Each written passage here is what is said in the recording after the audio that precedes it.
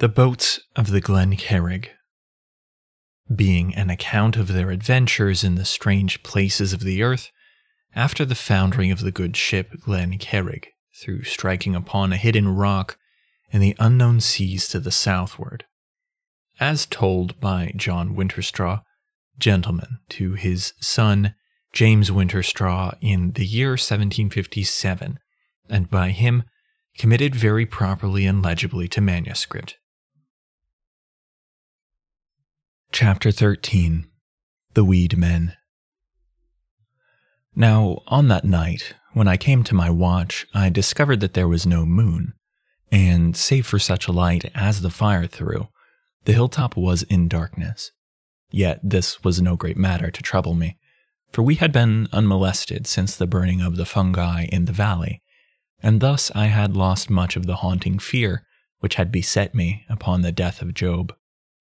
Yet though I was not so much afraid as I had been, I took all precautions that suggested themselves to me, and built up the fire to a goodly height, after which I took my cut and thrust, and made the round of the camping place. At the edges of the cliffs which protected us on three sides, I made some pause, staring down into the darkness and listening, though this latter was of but small use because of the strength of the wind which roared continually in my ears. Yet, though I neither saw nor heard anything, I was presently possessed of a strange uneasiness, which made me return twice or thrice to the edge of the cliffs, but always without seeing or hearing anything to justify my superstitions. And so presently, being determined to give way to no fancifulness, I avoided the boundary of the cliffs, and kept more to that part which commanded the slope, up and down which we made our journeys to and from the island below. Then, it would be near halfway through my time of watching, there came to me out of the immensity of weed that lay to leeward a far distant sound that grew upon my ear, rising and rising into a fearsome screaming and shrieking, and then dying away into the distance in queer sobs, and so at last to a note below that of the winds. At this, as might be supposed, I was somewhat shaken in myself to hear so dread a noise coming out of all that desolation, and then suddenly the thought came to me that the screaming was from the ship to leeward of us, and I ran immediately to the edge of the cliff overlooking the weed, and stared into the darkness. But now I perceived, by a light which burned in the hulk, that the screaming had come from some place a great distance to the right of her, and more, as my sense assured me, it could by no means have been possible for those in her to have sent their voices to me against such a breeze as blew at that time. And so for a space I stood nervously pondering and peering away into the blackness of that night. Thus, in a little I perceived a dull glow upon the horizon, and presently there rose into view the upper edge of the moon, and a very welcome sight it was to me. For I had been upon the point of calling the boatswain to inform him regarding the sound which I had heard, but I had hesitated, being afraid to seem foolish if nothing should befall. Then, even as I stood watching the moon rise into view, there came again to me the beginning of that screaming, somewhat like to the sound of a woman sobbing with a giant's voice, and it grew and strengthened until it pierced through the roar of the wind with an amazing clearness, and then slowly, and seeming to echo and echo, it sank away into the distance, and there was again in my ears no sound beyond that of the wind. At this, having looked fixedly in the direction from which the sound had proceeded, I ran straightway to the tent and roused the boatswain, for I had no knowledge of what the noise might portend, and this second cry had shaken from me all my bashfulness. Now the boatswain was upon his feet almost before I had made an end of shaking him, and catching up his great cutlass which he kept always by his side, he followed me swiftly out on to the hilltop. Here I explained to him that I had heard a very fearsome sound, which had appeared to proceed out of the vastness of the weed continent, and that, upon repetition of the noise, I had decided to call him. for I knew not but that it might signal to us some coming danger. At that, the boatswain commended me, though chiding me in that I had hesitated to call him at the first occurrence of the crying, and then, following me to the edge of the leeward cliff, he stood there with me, waiting and listening. Perchance there might come again a recurrence of the noise. For perhaps something over an hour we stood there very silent and listening, but there came to us no sound beyond the continuous noise of the wind, and so by that time, having grown somewhat impatient of waiting, and the moon being well risen, the boatswain beckoned to me to make the round of the camp with him. Now, just as I turned away, chancing to look downward at the clear water directly below, I was amazed to see that an innumerable multitude of great fish, like unto those which I had seen on the previous night, were swimming from the weed continent towards the island. At that I stepped near the edge, for they came so directly towards the island that I expected to see them close inshore, yet I could not perceive one, for they seemed all of them to vanish at a point some 30 yards distant from the beach, and at that, being amazed both by the numbers of the fish and their strangeness, and the way in which they came on continually, yet never reached the shore, I called to the boatswain to come and see, for he had gone on a few paces. Upon hearing my call, he came running back, whereat I pointed into the sea below. At that, he stooped forward and peered very intently, and I with him. Yet neither one of us could discover the meaning of so curious an exhibition, and so for a while we watched, the boatswain being quite so much interested as I. Presently, however, he turned away, saying that we did foolishly to stand here peering at every curious sight, when we should be looking to the welfare of the camp, and so we began to go the round of the hilltop. Now, while he had been watching and listening, we had suffered the fire to die down to a most unwise lowness, and consequently, though the moon was rising, there was by no means the same brightness that should have made the camp light. On perceiving this, I went forward to throw some fuel onto the fire, and then, even as I moved, it seemed to me that I saw something stir in the shadow of the tent, and at that I ran towards the place, uttering a shout and waving my sword. Yet I found nothing, and so feeling somewhat foolish, I turned to make up the fire as had been my intention, and while I was thus busied, the boatswain came running over to me to know what I had seen, and in that same instant there ran 3 of the men out of the tent, all of them waked by my sudden cry.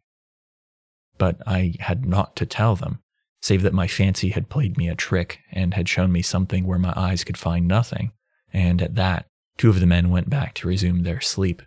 But the third, the big fellow to whom the boatswain had given the other cutlass, came with us, bringing his weapon.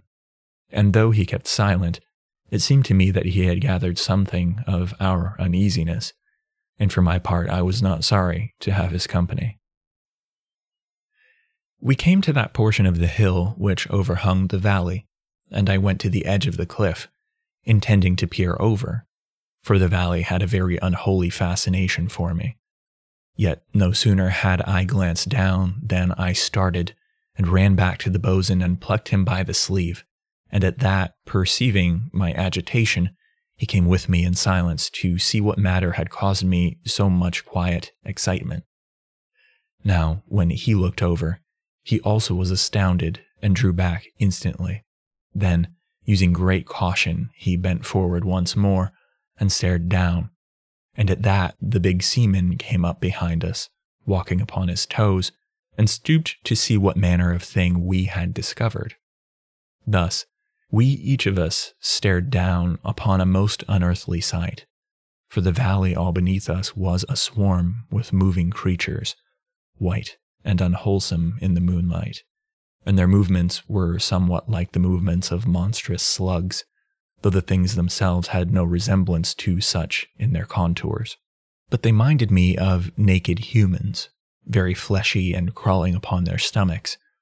yet their movements lacked not a surprising rapidity. And now, looking a little over the bosun's shoulder, I discovered that these hideous things were coming up out from the pit-like pool in the bottom of the valley. And suddenly I was minded of the multitudes of strange fish which we had seen swimming towards the island, but which had all disappeared before reaching the shore, and I had no doubt but that they had entered the pit through some natural passage known to them beneath the water. And now I was made to understand my thought of the previous night, that I had seen the flicker of tentacles, for these things below us had each 2 short and stumpy arms, but the ends appeared divided into hateful and wriggling masses of small tentacles, which slid hither and thither as the creatures moved about the bottom of the valley, and at their hinder ends, where they should have grown feet, there seemed other flickering bunches. But it must not be supposed that we saw these things clearly. Now, it is scarcely possible to convey the extraordinary disgust which the sight of these human slugs bred in me, nor would I think I could. For were I successful, then would others be like to retch even as I did, the spasm coming on without premonition, and born of very horror. And then, suddenly, even as I stared, sick with loathing and apprehension, there came into view, not a fathom below my feet, a face like to the face which had peered up into my own on that night, as we drifted beside the weed continent.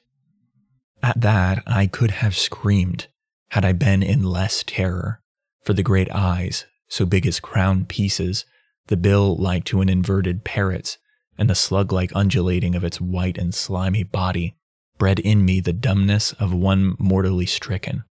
And, even as I stayed there, my helpless body bent and rigid, the bosun spat a mighty curse into my ear, and leaning forward smote at the thing with his cutlass. For in the instant that I had seen it, it had advanced upward by so much as a yard. Now at this action of the bosun's I came suddenly into possession of myself, and thrust downward with so much vigor that I was like to have followed the brute's carcass, for I overbalanced, and danced giddily for a moment upon the edge of eternity, and then the bosun had me by the waistband, and I was back in safety. But in that instant through which I had struggled for my balance, I had discovered that the face of the cliff was near hid with the number of the things which were making up to us, and I turned to the bosun, crying out to him that there were thousands of them swarming up to us. Yet he was gone already from me, running towards the fire, and shouting to the men in the tent to haste to our help for their very lives. And then he came racing back with a great armful of the weed, and after him came the big seaman, carrying a burning tuft from the campfire. And so in a few moments we had a blaze, and the men were bringing more weed, for we had a very good stock upon the hilltop, for which the Almighty be thanked. Now, scarce had we lit one fire, when the bosun cried out to the big seaman to make another, further along the edge of the cliff,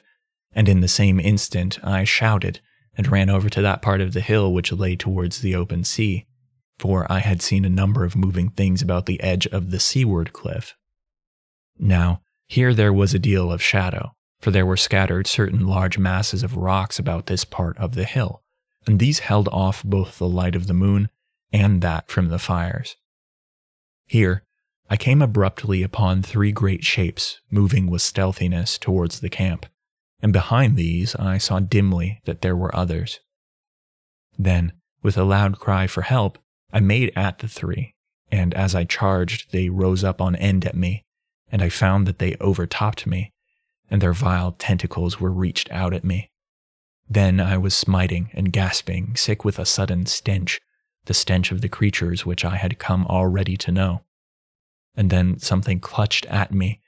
something slimy and vile, and great mandibles champed in my face, but I stabbed upward and the thing fell from me, leaving me dazed and sick, and smiting weakly. Then there came a rush of feet behind, and a sudden blaze, and the bosun crying out encouragement, and directly he and the big seaman thrust themselves in front of me, hurling from them great masses of burning weed, which they had borne, each of them, up a long reed. And immediately the things were gone, slithering hastily down over the cliff edge. And so presently I was more my own man again, and made to wipe from my throat the slime left by the clutch of the monster. And afterwards I ran from fire to fire with weed, feeding them, and so a space passed, during which we had safety. For by that time we had fires all about the top of the hill, and the monsters were in mortal dread of fire, else we had been dead, all of us, that night. Now, a while before the dawn, we discovered for the second time since we had been upon the island that our fuel could not last us the night at the rate at which we were compelled to burn it, and so the bosun told the men to let out every second fire, and thus we staved off for a while the time when we should have to face a spell of darkness, and the things which at present the fires held off from us. And so at last we came to the end of the weed and the reeds, and the bosun called out to us to watch the cliff edges very carefully, and smite on the instant that anything showed, but that, should he call, all were to gather by the central fire for a last stand.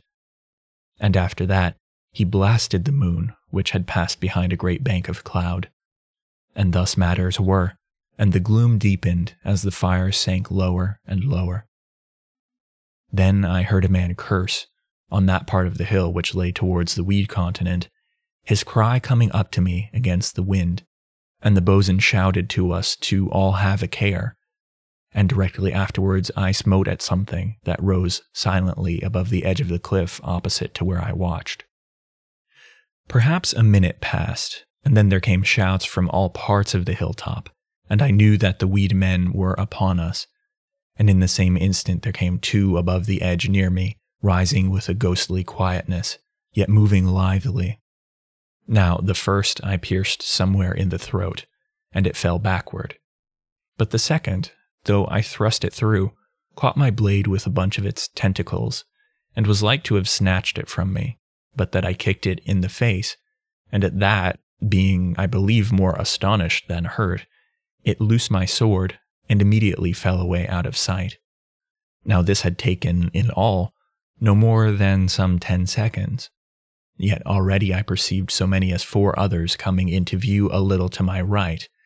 and at that it seemed to me that our deaths must be very near, for I knew not how we were to cope with the creatures, coming as they were so boldly and with such rapidity. Yet I hesitated not, but ran at them, and now I thrust not, but cut at their faces, and found this to be very effectual. For in this wise disposed I of 3 in as many strokes, but the 4th had come right over the cliff edge, and rose up at me upon its hinder parts, as had done those others when the bosun had succored me. At that I gave way, having a very lively dread. But hearing all about me the cries of conflict, and knowing that I could expect no help, I made at the brute. Then, as it stooped and reached out one of its bunches of tentacles, I sprang back and slashed at them, and immediately I followed this up by a thrust in the stomach, and it collapsed into a writhing white ball that rolled this way and that, and so, in its agony, coming to the edge of the cliff, it fell over, and I was left sick and near helpless with the hateful stench of the brutes. Now, by this time, all the fires about the edges of the hill were sunken into dull, glowing mounds of embers, though that which burnt near to the entrance of the tent was still of a good brightness. Yet this helped us but little, for we fought too far beyond the immediate circle of its beams to have benefit of it. And still the moon, at which now I threw a despairing glance, was no more than a ghostly shape behind the great bank of cloud which was passing over it. Then, even as I looked upward, glancing as it might be over my left shoulder, I saw with a sudden horror that something had come anigh me, and upon the instant I caught the reek of the thing, and leapt fearfully to one side, turning as I sprang. Thus was I saved in the very moment of my destruction, for the creature's tentacles smeared the back of my neck as I leapt, and then I had smitten once and again and conquered. Immediately after this, I discovered something to be crossing the dark space that lay between the dull mound of the nearest fire and that which lay further along the hilltop, and so, wasting no moment of time, I ran towards the thing and cut it twice across the head before ever it could get upon its hind parts, in which position I had learned greatly to dread them. Yet no sooner had I slain this one than there came a rush of maybe a dozen upon me, these having climbed silently over the cliff edge in the meanwhile. At this I dodged and ran madly towards the glowing mound of the nearest fire, the brutes following me almost so quick as I could run. But I came to the fire the first, and then, a sudden thought coming to me, I thrust the point of my cut and thrust among the embers, and switched a great shower of them at the creatures. And at that I had a momentary clear vision of many white, hideous faces stretched out towards me, and brown, champing mandibles which had the upper beak shutting into the lower, and the clumped, wriggling tentacles were all aflutter. Then the gloom came again, and immediately I switched another and yet another shower of the burning embers towards them, and so directly I saw them give back, and then they were gone. At this, all about the edges of the hilltop, I saw the fires being scattered in like manner, for others had adopted this device to help them in their sore straits. For a little after this, I had a short breathing space, the brutes seeming to have taken fright. Yet I was full of trembling, and I glanced hither and thither, not knowing when some one or more of them would come upon me. And ever I glanced towards the moon, and prayed the Almighty that the clouds would pass quickly, else should we be all dead men. And then, as I prayed, there rose a sudden, very terrible scream from one of the men, and in the same moment there came something over the edge of the cliff, fronting me. But I cleft it, or ever it could rise higher, and in my ears there echoed still the sudden scream which had come from that part of the hill which lay to the left of me. Yet I dared not to leave my station, for to have done so would have been to have risked all, and so I stayed, tortured by the strain of ignorance and my own terror. Again, I had a little spell in which I was free from molestation, nothing coming into sight so far as I could see to right or left of me, though others were less fortunate, as the curses and sounds of blows told me. And then abruptly there came another cry of pain, and I looked up again to the moon and prayed aloud that it might come out to show some light before we were all destroyed, but it remained hid. Then a sudden thought came into my brain, and I shouted at the top of my voice to the bosun to set the great crossbow upon the central fire, for thus we should have a big blaze, the wood being very nice and dry. Twice I shouted to him, saying, "Burn the bow! Burn the bow!" And immediately he replied, shouting to all the men to run to him and carry it to the fire.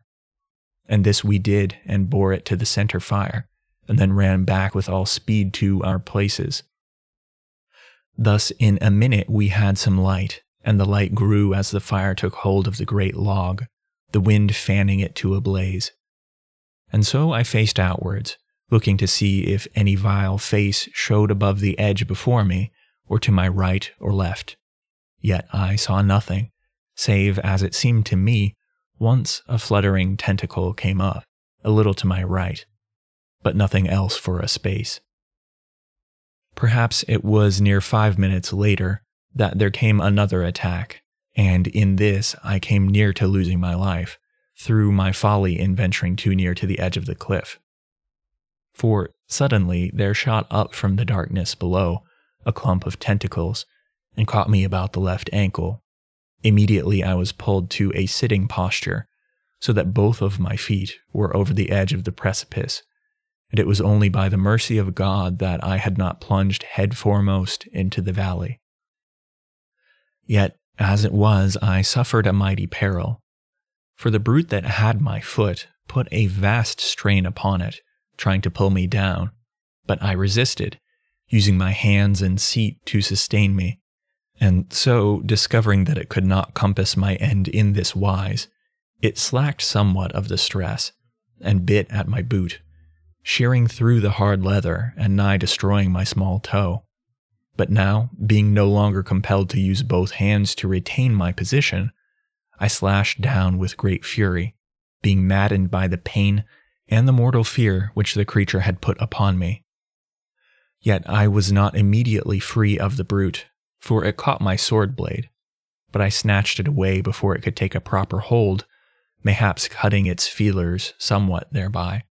though of this I cannot be sure, for they seemed not to grip around a thing, but to suck to it.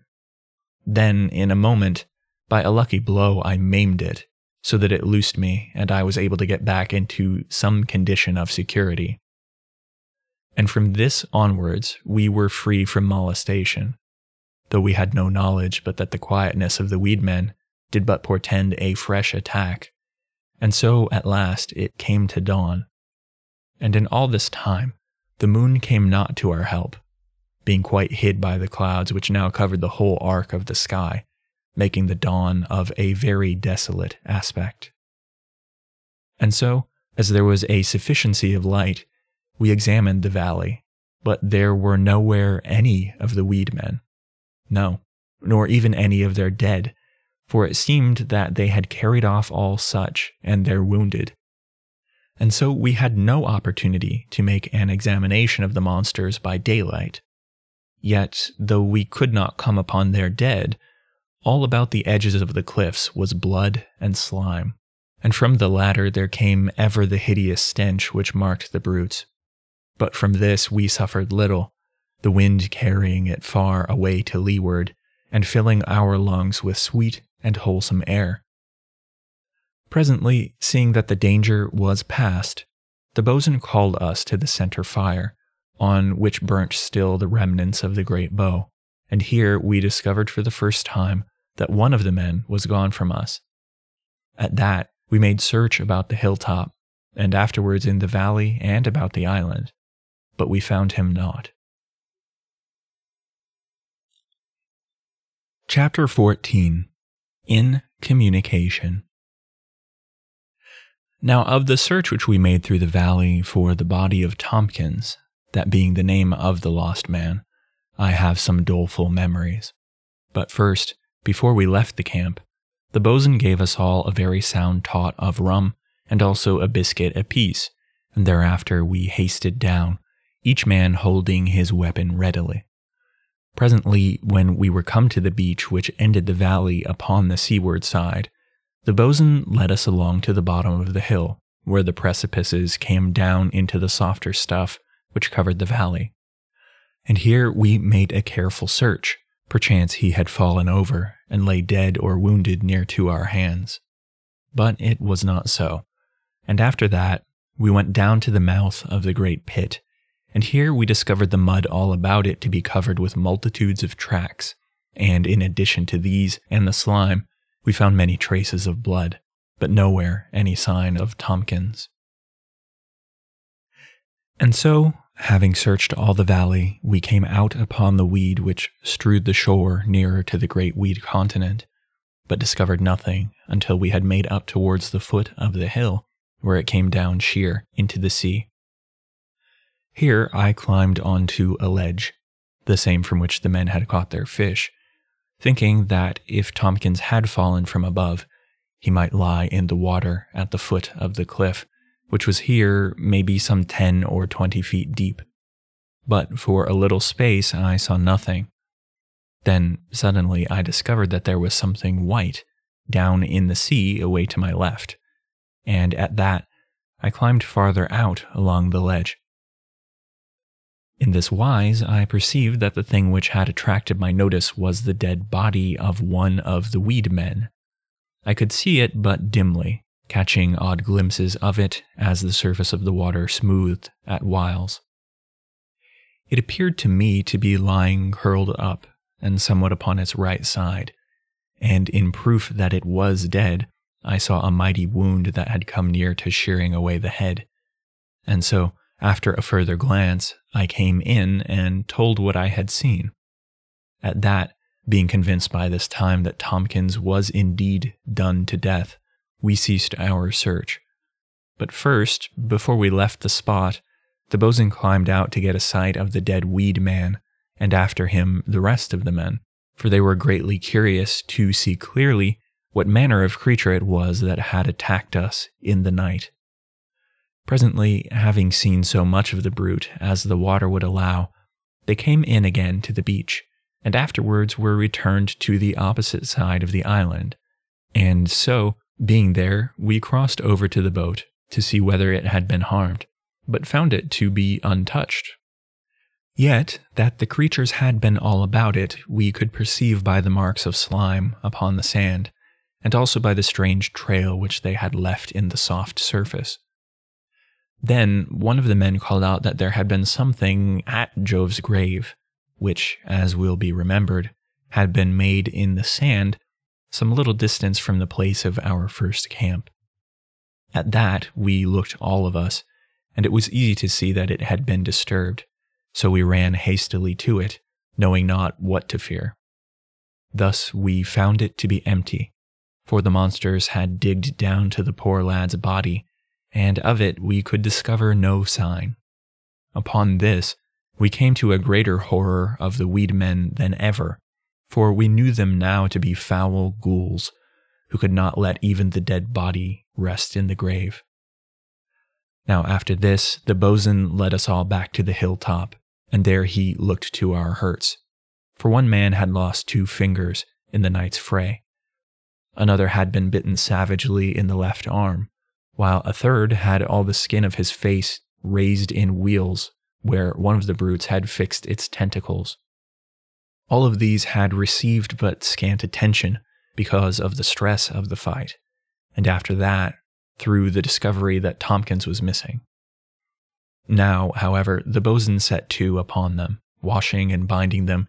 and for dressings he made use of some of the oakum which we had with us, binding this on with strips torn from the rolls of spare duck which had been in the locker of the boat. For my part, seizing this chance to make some examination of my wounded toe, the which indeed was causing me to limp, I found that I had endured less harm than seemed to me,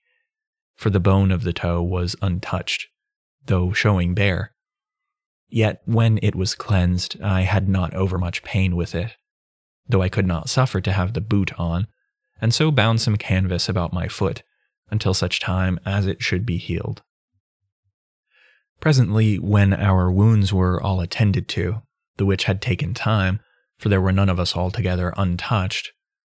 the bosun bade the man whose fingers were damaged to lie down in the tent, and the same order he gave also to him that was bitten in the arm. Then the rest of us he directed to go down with him and carry up fuel, for that the night had shown him how our very lives depended upon a sufficiency of this. And so all that morning we brought fuel to the hilltop, both weed and reeds, resting not until midday, when he gave us a further tot of rum, and after that set one of the men upon the dinner. Then he bade the man, Jessup was his name, who had proposed to fly a kite over the vessel in the weed, to say whether he had any craft in the making of such a matter. At that, the fellow laughed, and told the bosun that he would make him a kite that would fly very steadily and strongly, and this without the aid of a tail. And so the bosun bade him set to without delay, for that we should do well to deliver the people in the hulk, and afterwards make all haste from the island, which was no better than a nesting place of ghouls. Now, hearing the man say that his kite would fly without a tail, I was mighty curious to see what manner of thing he would make, for I had never seen the like, nor heard that such was possible. Yet he spoke of no more than he could accomplish, for he took 2 of the reeds and cut them to a length of about 6 feet. Then he bound them together in the middle so that they formed a St. Andrew's cross, and after that he made 2 more such crosses. And when these were completed, he took 4 reeds, maybe a dozen feet in length, and bade us stand them upright in the shape of a square, so that they formed the 4 corners. And after that he took one of the crosses, and laid it in the square so that its 4 ends touched the 4 uprights, and in this position he lashed it. Then he took the second cross, and lashed it midway between the top and bottom of the uprights, and after that he lashed the third at the top, so that the three of them acted as spreaders to keep the four longer reeds in their places, as though they were for the uprights of a little square tower. Now, when he had gotten so far as that, the bosun called out to us to make our dinner, and this we did, and afterwards had a short time in which to smoke. And while we were thus at our ease, the sun came out, the which it had not done all day, and at that we felt vastly brighter, for the day had been very gloomy, with clouds until that time, and what with the loss of Tompkins, and our own fears and hurts, we had been exceeding doleful. But now, as I have said, we became more cheerful, and went very alertly to the finishing of the kite. At this point, it came suddenly to the bosun that we had made no provision of cord for the flying of the kite, and he called out to the man to know what strength the kite would require, at which Jessup answered him that maybe 10 yarn sennet would do, and this being so, the bosun led 3 of us down to the wrecked mast upon the further beach, and from this we stripped all that was left of the shrouds, and carried them to the top of the hill, and so presently, having unlaid them, we set to upon the sennet, using 10 yarns, but plating 2 as 1, by which means we progressed with more speed than if we had taken them singly. Now, as we worked, I glanced occasionally towards Jessup, and saw that he stitched a band of the light duck around each end of the framework which he had made, and these bands I judged to be about 4 feet wide, in this wise, leaving an open space between the two, so that now the thing looked something like to a Punchinello show, only that the opening was in the wrong place, and there was too much of it. After that he bent on a bridle to 2 of the uprights, making this of a piece of good hemp rope which he found in the tent, and then he called out to the bosun that the kite was finished. At that, the bosun went over to examine it, the which did all of us. For none of us had seen the like of such a thing, and if I misdoubt not, few of us had much faith that it would fly, for it seemed so big and unwieldy. Now I think that Jessup gathered something of our thoughts, for calling out to one of us to hold the kite, lest it should blow away, he went into the tent and brought out the remainder of the hemp line, the same from which he had cut the bridle. This he bent on to it, and giving the end into our hands, bade us go back with it until all the slack was taken up, he, in the meanwhile, steadying the kite. Then, when we had gone back to the extent of the line, he shouted to us to take a very particular hold upon it, and then, stooping, caught the kite by the bottom, and threw it into the air, whereupon, to our amazement, having swooped somewhat to one side, it steadied and mounted upwards into the sky like a very bird. Now, at this, as I have made mention, we were astonished, for it appeared like a miracle to us to see so cumbrous a thing fly with so much grace and persistence, and further, we were mightily surprised at the manner in which it pulled upon the rope, tugging with such hardiness that we were like to have loosed it in our first astonishment, had it not been for the warning which Jessup called to us. And now, being well assured of the properness of the kite, the bosun bade us to draw it in, the which we did only with difficulty, because of its bigness and the strength of the breeze. And when we had it back again upon the hilltop, Jessup moored it very securely to a great piece of rock, and after that, having received our approbation, he turned to with us upon the making of the sennet. Presently, the evening drawing near, the bosun set us to the building of fires about the hilltop, and after that, having waved our good nights to the people in the hulk, we made our suppers, and lay down to smoke, after which we turned to again at our plating of the sennet, the which we were in very great haste to have done.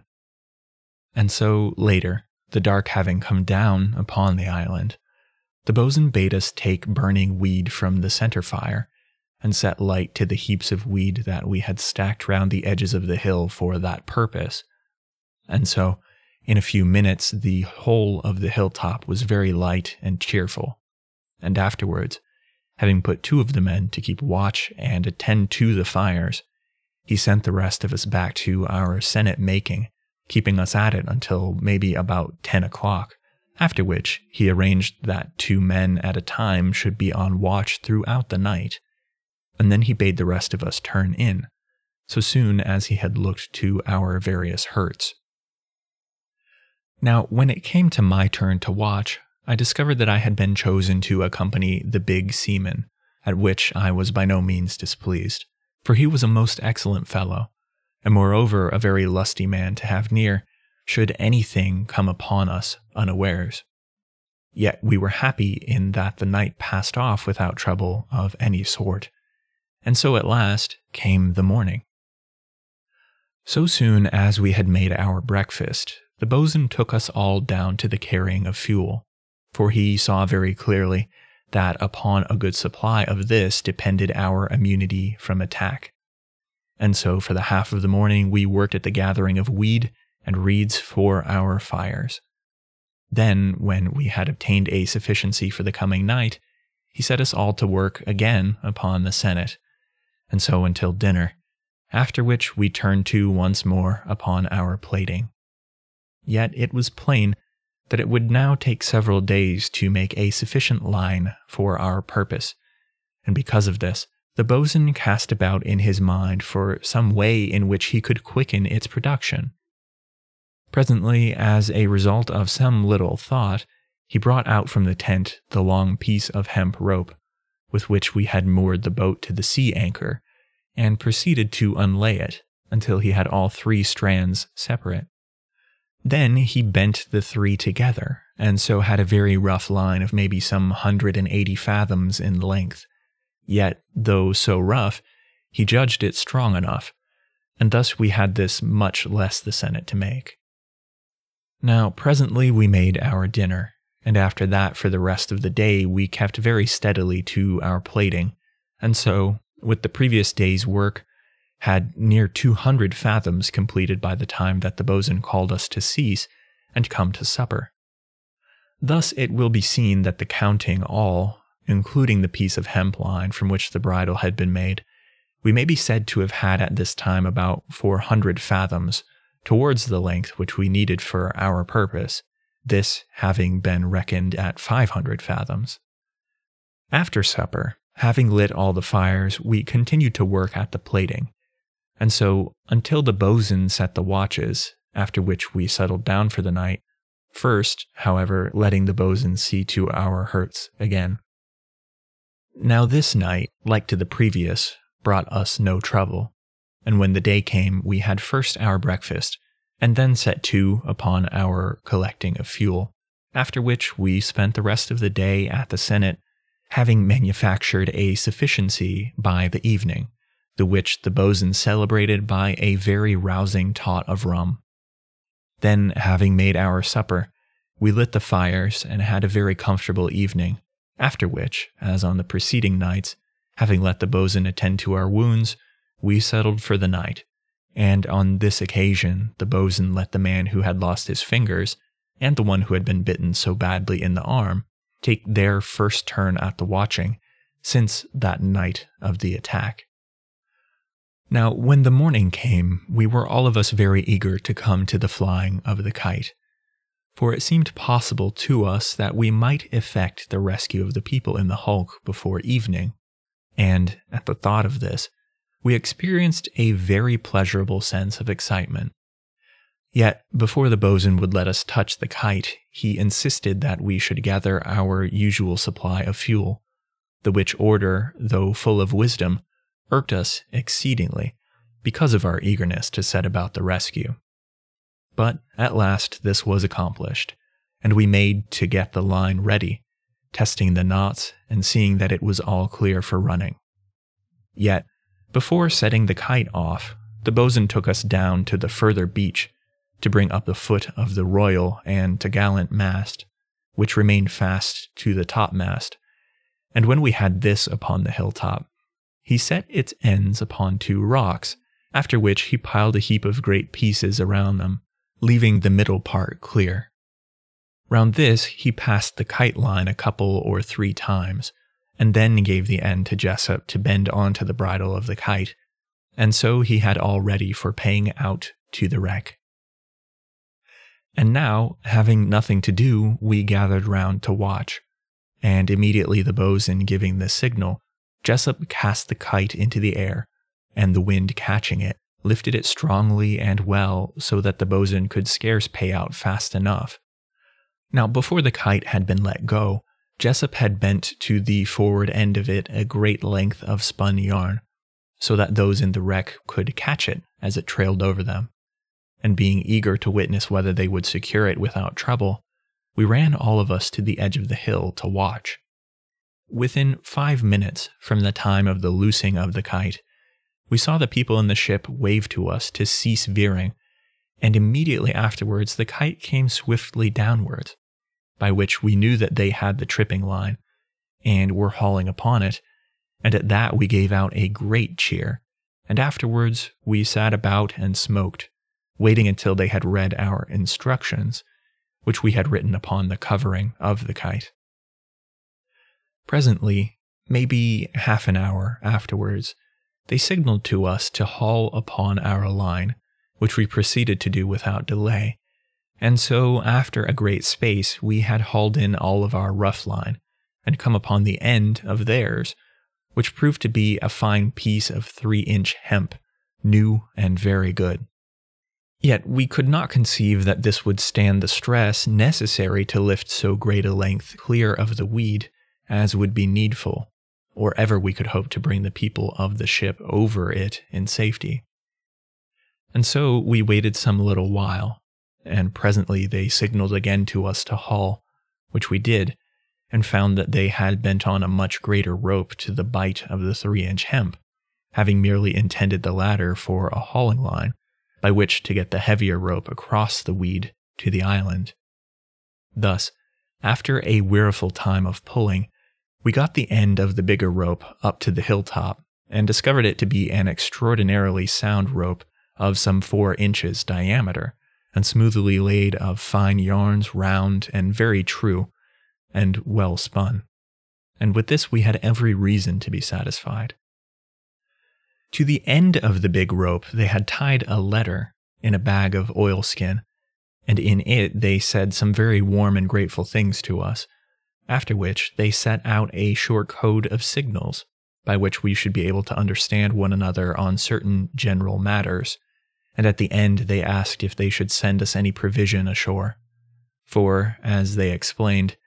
it would take some little while to get the rope set taut enough for our purpose, and the carrier fixed and in working order. Upon reading this letter, we called out to the boatswain that he should ask them if they would send us some soft bread, to which he added thereto a request for lint and bandages and ointment for our hurts. And this he bade me write upon one of the great leaves from off the reeds, and at the end he told me to ask if they desired us to send them any fresh water. And all of this I wrote with a sharpened splinter of a reed, cutting the words into the surface of the leaf. Then, when I had made an end of writing, I gave the leaf to the boatswain, and he enclosed it in the oilskin bag, after which he gave the signal for those in the hulk to haul on the smaller line, and this they did. Presently they signed to us to pull in again, the which we did, and so when we had hauled in a great length of their line, we came to the little oilskin bag, in which we found lint and bandages and ointment, and a further letter, which set out that they were baking bread, and would send some to us so soon as it was out from the oven. In addition to the matters for the healing of our wounds and the letter, they had included a bundle of paper in loose sheets, some quills, and an inkhorn, and at the end of their epistle they begged very earnestly for us to send them some news of the outer world, for they had been shut up in that strange continent of weed for something over 7 years. They told us then that there were 12 of them in the hulk, 3 of them being women, one of whom had been the captain's wife, but he had died soon after the vessel became entangled in the weed, and along with him more than half of the ship's company, having been attacked by giant devilfish as they were attempting to free the vessel from the weed. And afterwards, they who were left had built the superstructure as a protection against the devilfish and the devil men, as they termed them. For until it had been built, there had been no safety about the decks, neither night nor day. To our question as to whether they were in need of water, the people in the ship replied that they had a sufficiency, and further, that they were very well supplied with provisions. For the ship had sailed from London with a general cargo, among which there was a vast quantity of food in various shapes and forms. At this news we were very greatly pleased, seeing that we need have no more anxiety regarding a lack of victuals, and so in the letter which I went into the tent to write, I put down that we were in no great plenitude of provisions, at which hint I guessed they would add somewhat to the bread when it was ready.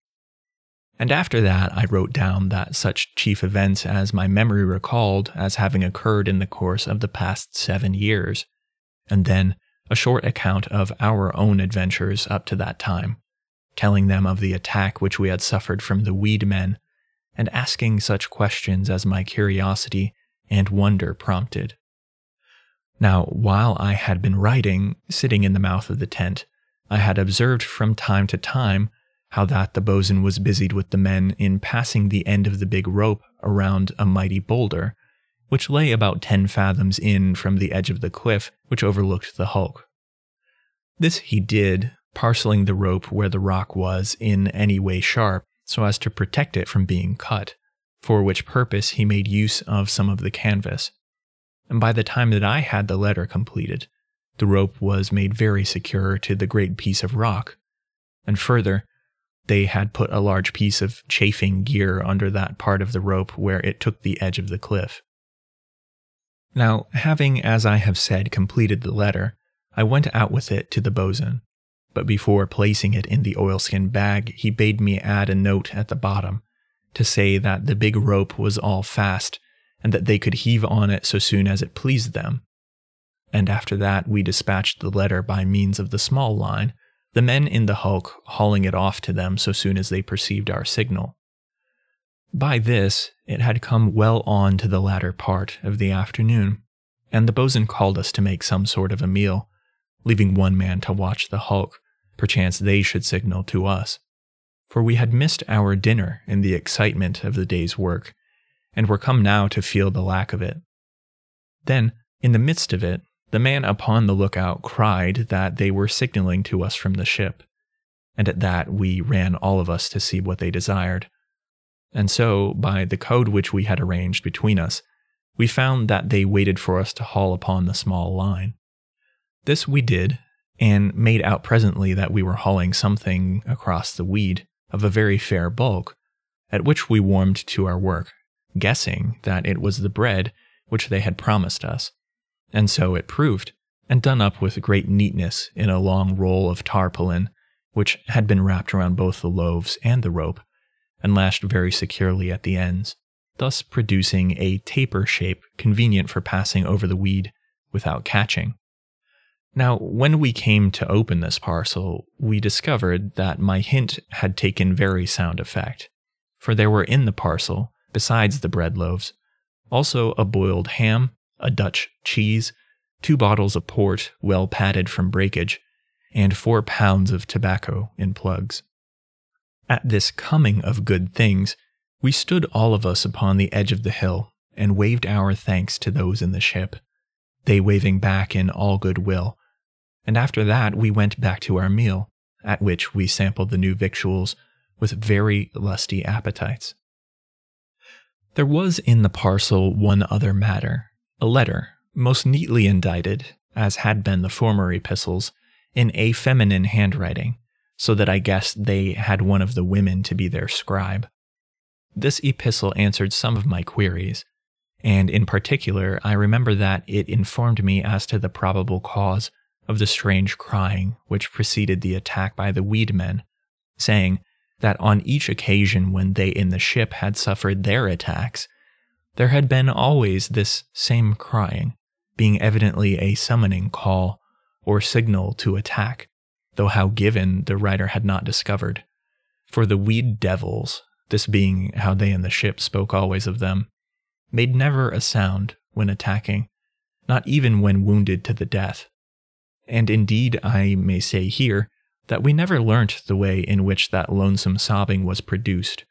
nor indeed did they, or we, discover more than the merest tithe of the mysteries which that great continent of weeds holds in its silence.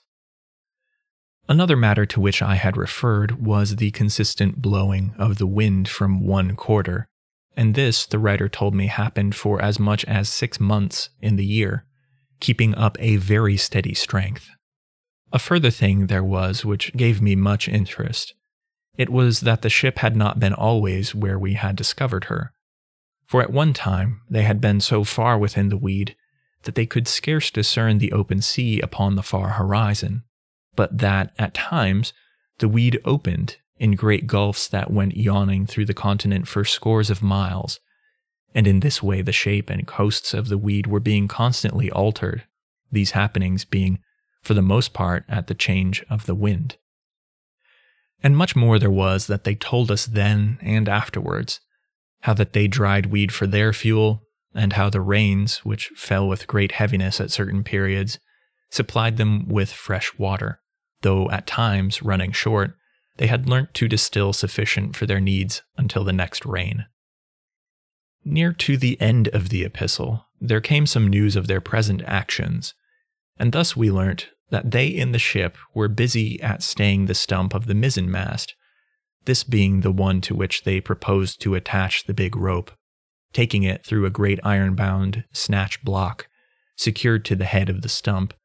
and then down to the mizzen capstan, by which, and a strong tackle, they would be able to heave the line so taut as was needful. Now, having finished our meal, the boatswain took out the lint, bandages, and ointment which they had sent us from the hulk, and proceeded to dress our hurts, beginning with him who had lost his fingers, which, happily, were making a very healthy heal. Afterwards we went all of us to the edge of the cliff, and sent back the lookout to fill such crevices in his stomach as remained yet empty.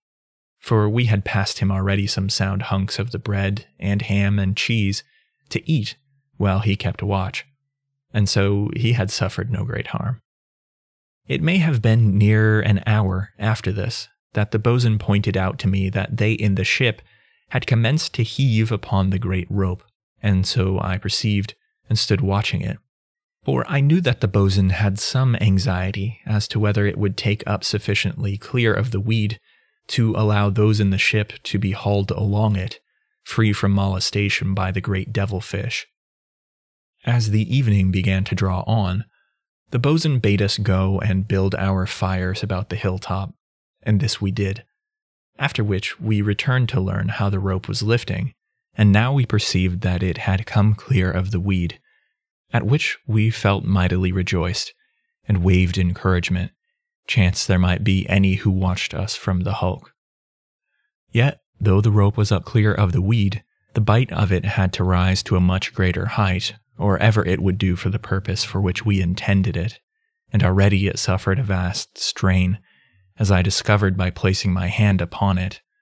For, even to lift the slack of so great a length of line meant the stress of some tons. And later I saw that the boatswain was growing anxious, for he went over to the rock around which he had made fast the rope,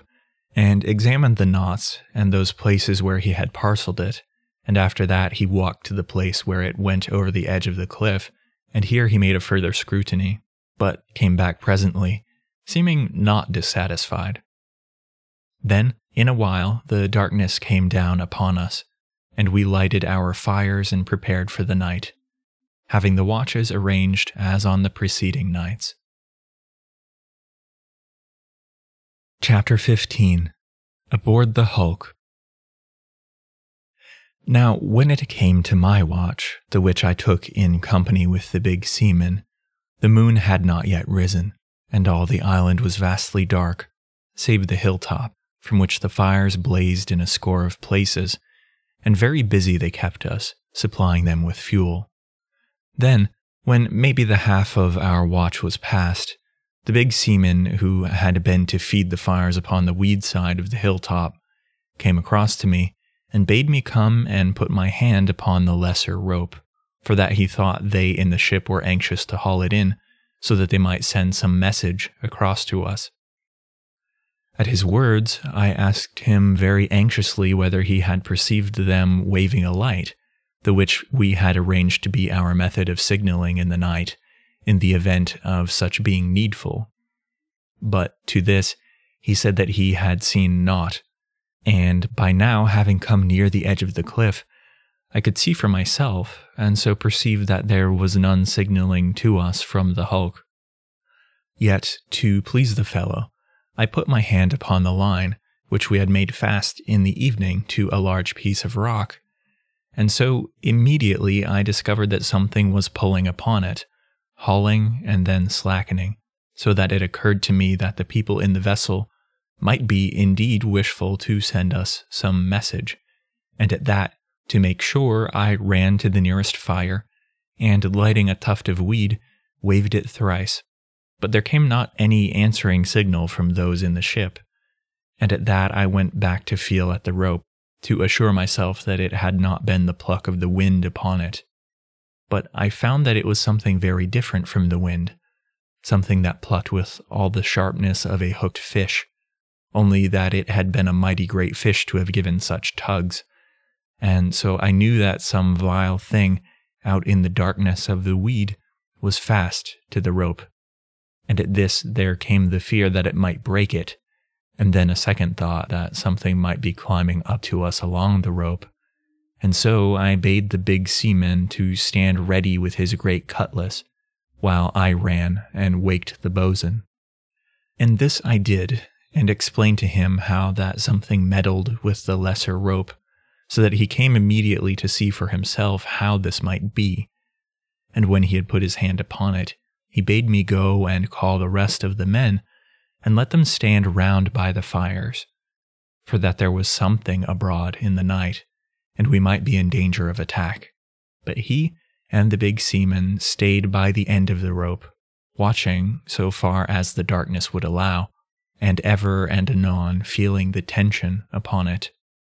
Then suddenly it came to the boatswain to look to the second line, and he ran, cursing himself for his thoughtlessness. But because of its greater weight and tension, he could not discover for certain whether anything meddled with it or not. Yet he stayed by it, arguing that if aught touched the smaller rope, then might something do likewise with the greater, only that the small line lay along the weed, while the greater one had been some feet above it when the darkness had fallen over us, and so it might be free from any prowling creatures. And thus maybe an hour passed, and we kept watch and tended the fires, going from one to another, and presently coming to that one which was nearest to the boatswain, I went over to him, intending to pass a few minutes in talk. But as I drew nigh to him, I chanced to place my hand upon the big rope, and at that I exclaimed in surprise, for it had become much slacker than when last I had felt it in the evening, and I asked the boatswain whether he had noticed it, whereat he felt the rope, and was almost more amazed than I had been, for when last he had touched it, it had been taut and humming in the wind. Now, upon this discovery, he was in much fear that something had bitten through it, and called to the men to come all of them and pull upon the rope, so that he might discover whether it was indeed parted. But when they came and hauled upon it, they were unable to gather in any of it, whereat we felt all of us mightily relieved in our minds, though still unable to come at the cause of its sudden slackness. And so a while later there rose the moon, and we were able to examine the island and the water between it and the weed continent, to see whether there was anything stirring. Yet neither in the valley nor on the faces of the cliffs, nor in the open water could we perceive aught living, and as for anything among the weed, it was small use trying to discover it among all the shaggy blackness. And now, being assured that nothing was coming at us, and that so far as our eyes could pierce there climbed nothing upon the ropes, the bosun bade us get turned in, all except those whose time it was to watch. Yet, before I went into the tent, I made a careful examination of the big rope, the which did also the bosun, but could perceive no cause for its slackness, though this was quite apparent in the moonlight, the rope going down with greater abruptness than it had done in the evening. And so we could but conceive that they in the hulk had slacked it for some reason. And after that we went to the tent and a further spell of sleep. In the early morning we were waked by one of the watchmen, coming into the tent to call the bosun, for it appeared that the hulk had moved in the night, so that its stern was now pointed somewhat towards the island. At this news, we ran all of us from the tent to the edge of the hill, and found it to be indeed as the man had said. And now I understood the reason of that sudden slackening of the rope, for after withstanding the stress upon it for some hours, the vessel had at last yielded and slewed its stern towards us, moving also to some extent bodily in our direction. We discovered that a man in the lookout place in the top of the structure was waving a welcome to us, at which we waved back, and then the bosun bade me haste and write a note to know whether it seemed to them likely that they might be able to heave the ship clear of the weed, and this I did, greatly excited within myself at this new thought, as indeed was the bosun himself and the rest of the men. For could they do this, then how easily solved were every problem of the coming to our own country. But it seemed too good a thing to have come true, and yet I could but hope. And so, when my letter was completed, we put it up in the little oilskin bag, and signaled to those in the ship to haul in upon the line. Yet, when they went to haul, there came a mighty splather amid the weed, and they seemed unable to gather in any of the slack. And then, after a certain pause, I saw the man in the lookout point something, and immediately afterwards there belched out in front of him a little puff of smoke, and presently I caught the report of a musket, so that I knew that he was firing at something in the weed. He fired again, and yet once more, and after that they were able to haul in upon the line, and so I perceived that his fire had proved effectual. Yet we had no knowledge of the thing at which he had fired his weapon. Now, presently they signaled to us to draw back the line, the which we could do only with great difficulty, and then the man in the top of the superstructure signed to us to vast hauling, which we did, whereupon he began to fire again into the weed, though with what effect we could not perceive. Then, in a while he signaled to us to haul once more, and now the rope came more easily, yet still with much labor, and a commotion in the weed over which it lay, and, in places, sank. And so at last, as it cleared the weed because of the lift of the cliff, we saw that a great crab had clutched it, and that we hauled it toward us, for the creature had too much obstinacy to let go. Seeing this, and fearing that the great claws of the crab might cut the rope,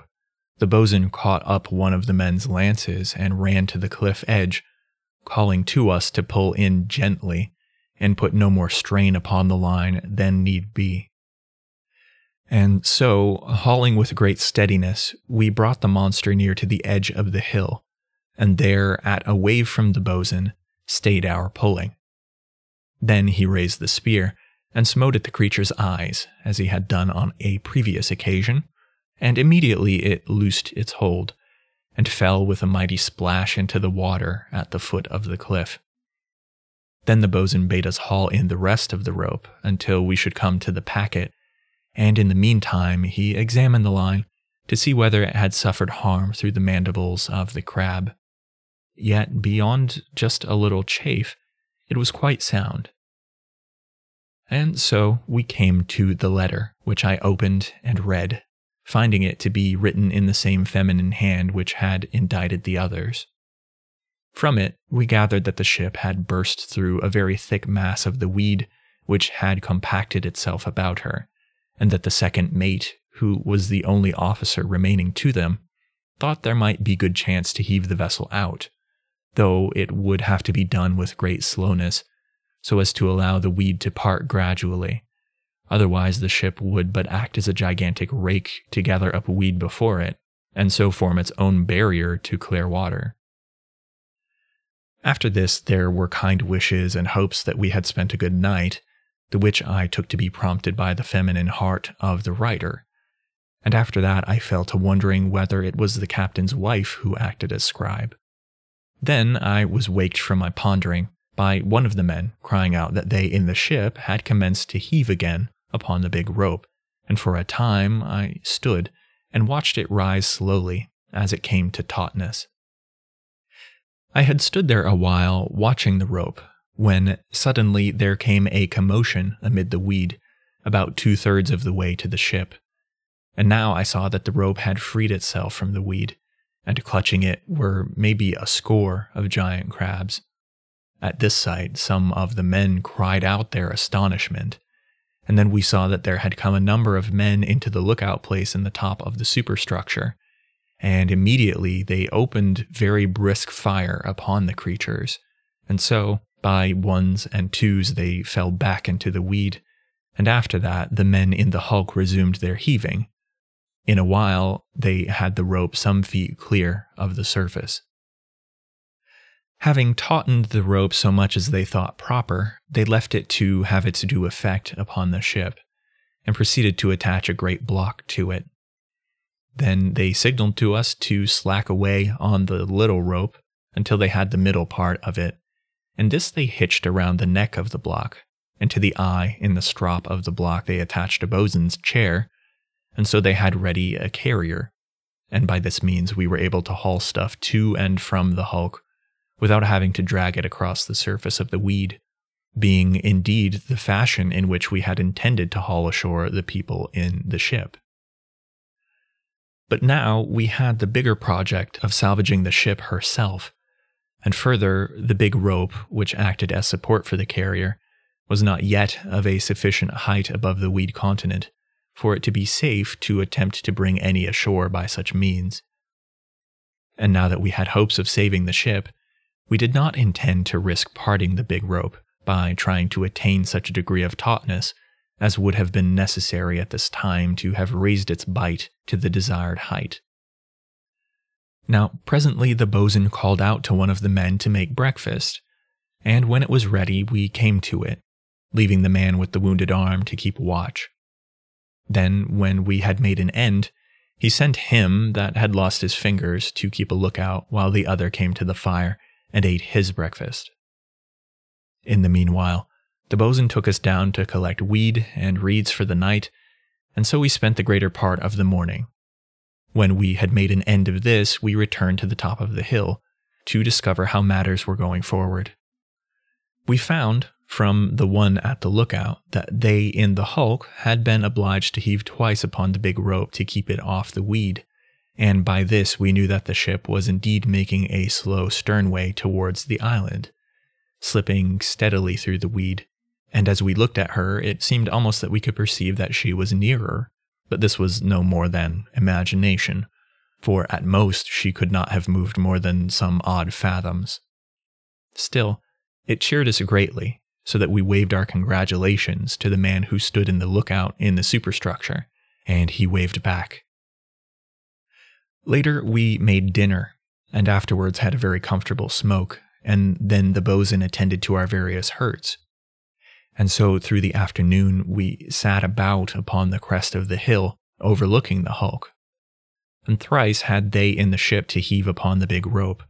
and by evening they had made near 30 fathoms toward the island, the which they told us in reply to a query which the bosun desired me to send them, several messages having passed between us in the course of the afternoon, so that we had the carrier upon our side. Further than this, they explained that they would tend the rope during the night, so that the strain would be kept up, and more, this would keep the ropes off the weed. And so, the night coming down upon us, the bosun bade us light the fires about the top of the hill, the same having been laid earlier in the day, and thus, our supper having been dispatched, we prepared for the night. And all through it there burned lights aboard the hulk, the which proved very companionable to us in our times of watching. At last came the morning, the darkness having passed without event. And now, to our huge pleasure, we discovered that the ship had made great progress in the night, being now so much nearer that none could suppose it a matter of imagination, for she must have moved nigh 60 fathoms nearer to the island, so that now we seemed able almost to recognize the face of the man in the lookout. And many things about the hulk we saw with greater clearness, so that we scanned her with a fresh interest. Then the man in the lookout waved a morning greeting to us, the which we returned very heartily, and even as we did so, there came a second figure beside the man, and waved some white matter, perchance a handkerchief, which is like enough, seeing that it was a woman, and at that we took off our head coverings, all of us, and shook them at her, and after this we went to our breakfast, having finished which, the boatswain dressed our wounds, and then setting the man who had lost his fingers to watch, he took the rest of us, excepting him that was bitten in the arm, down to collect fuel, and so the time passed until near dinner. When we returned to the hilltop, the man upon the lookout told us that they in the ship had heaved not less than 4 separate times upon the big rope, the which, indeed, they were doing at that present minute, and it was very plain to see that the ship had come nearer even during the short space of the morning. Now, when they had made an end of tautening the rope, I perceived that it was at last well clear of the weed through all its length, being at its lowest part nigh 20 feet above the surface, and at that a sudden thought came to me, which sent me hastily to the boatswain.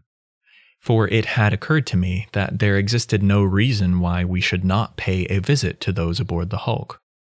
But when I put the matter to him, he shook his head, and for a while stood out against my desire. But presently, having examined the rope, and considering that I was the lightest of any in the island, he consented, and at that I ran to the carrier which had been hauled across to our side, and got me into the chair. Now the men, so soon as they perceived my intention, applauded me very heartily, desiring to follow. But the boatswain bade them be silent, and after that he lashed me into the chair with his own hands, and then signaling to those in the ship to haul upon the small rope, he, in the meanwhile, checking my descent towards the weeds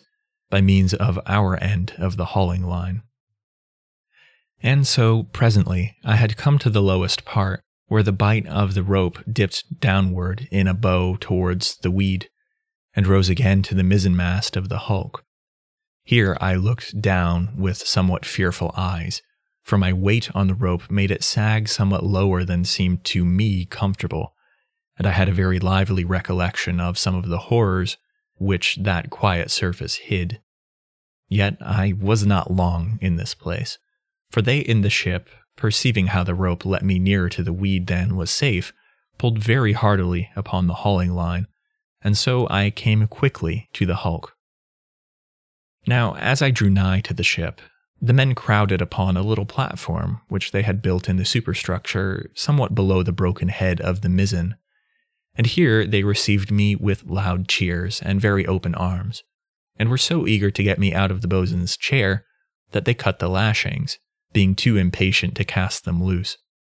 Then they led me down to the deck, and here, before I had knowledge of aught else, a very buxom woman took me into her arms, kissing me right heartily, at which I was greatly taken aback. But the men about me did not but laugh, and so in a minute she loosed me, and there I stood, not knowing whether to feel like a fool or a hero, but inclining rather to the latter. Then at this minute there came a second woman, who bowed to me in a manner most formal, so that we might have been met in some fashionable gathering, rather than in a castaway hulk in the lonesomeness and terror of that weed-choked sea. At her coming, all the mirth of the men died out of them, and they became very sober, while the buxom woman went backward for a piece, and seemed somewhat abashed. Now, at all this, I was greatly puzzled and looked from one to another to learn what it might mean.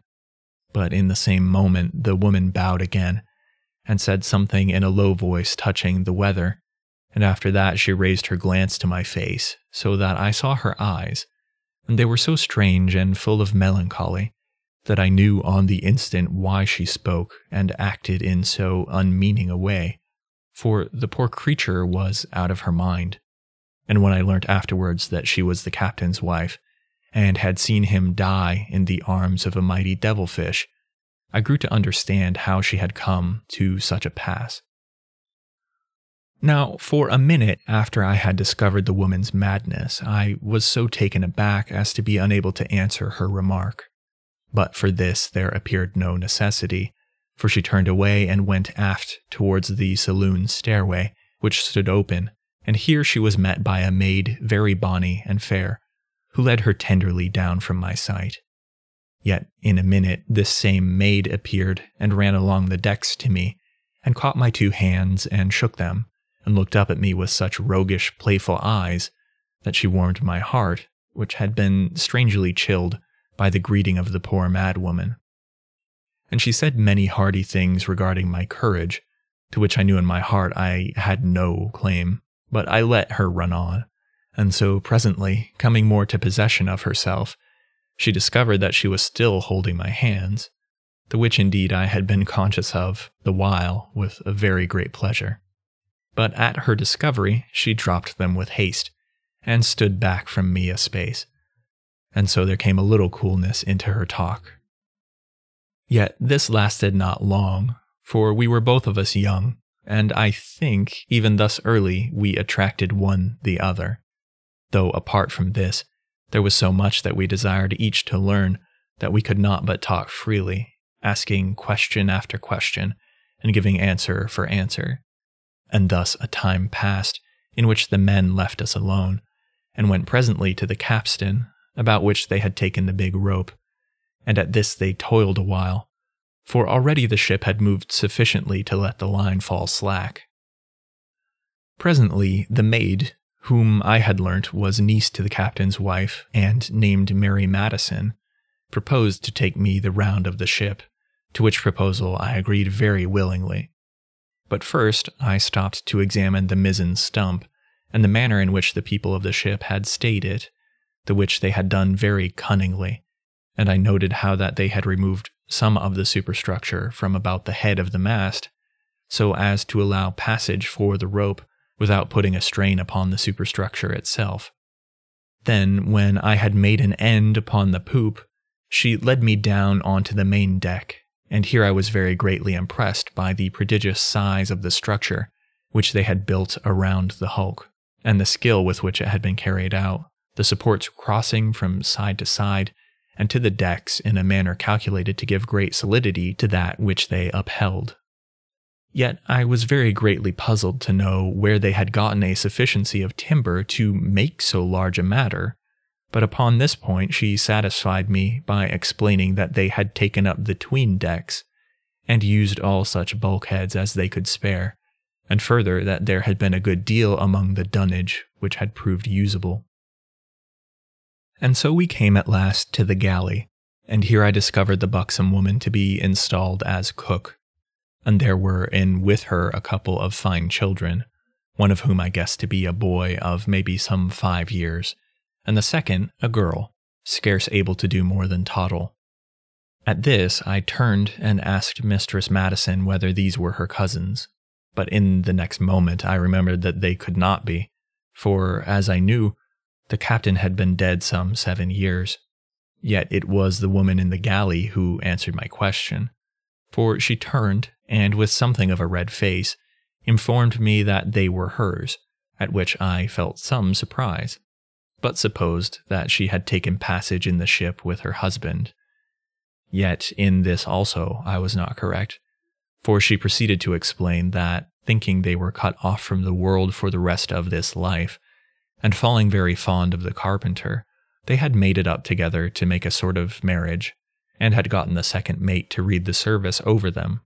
She told me then how that she had taken passage with her mistress, the captain's wife, to help her with her niece, who had been but a child when the ship sailed, for she had been very attached to them both, and they to her.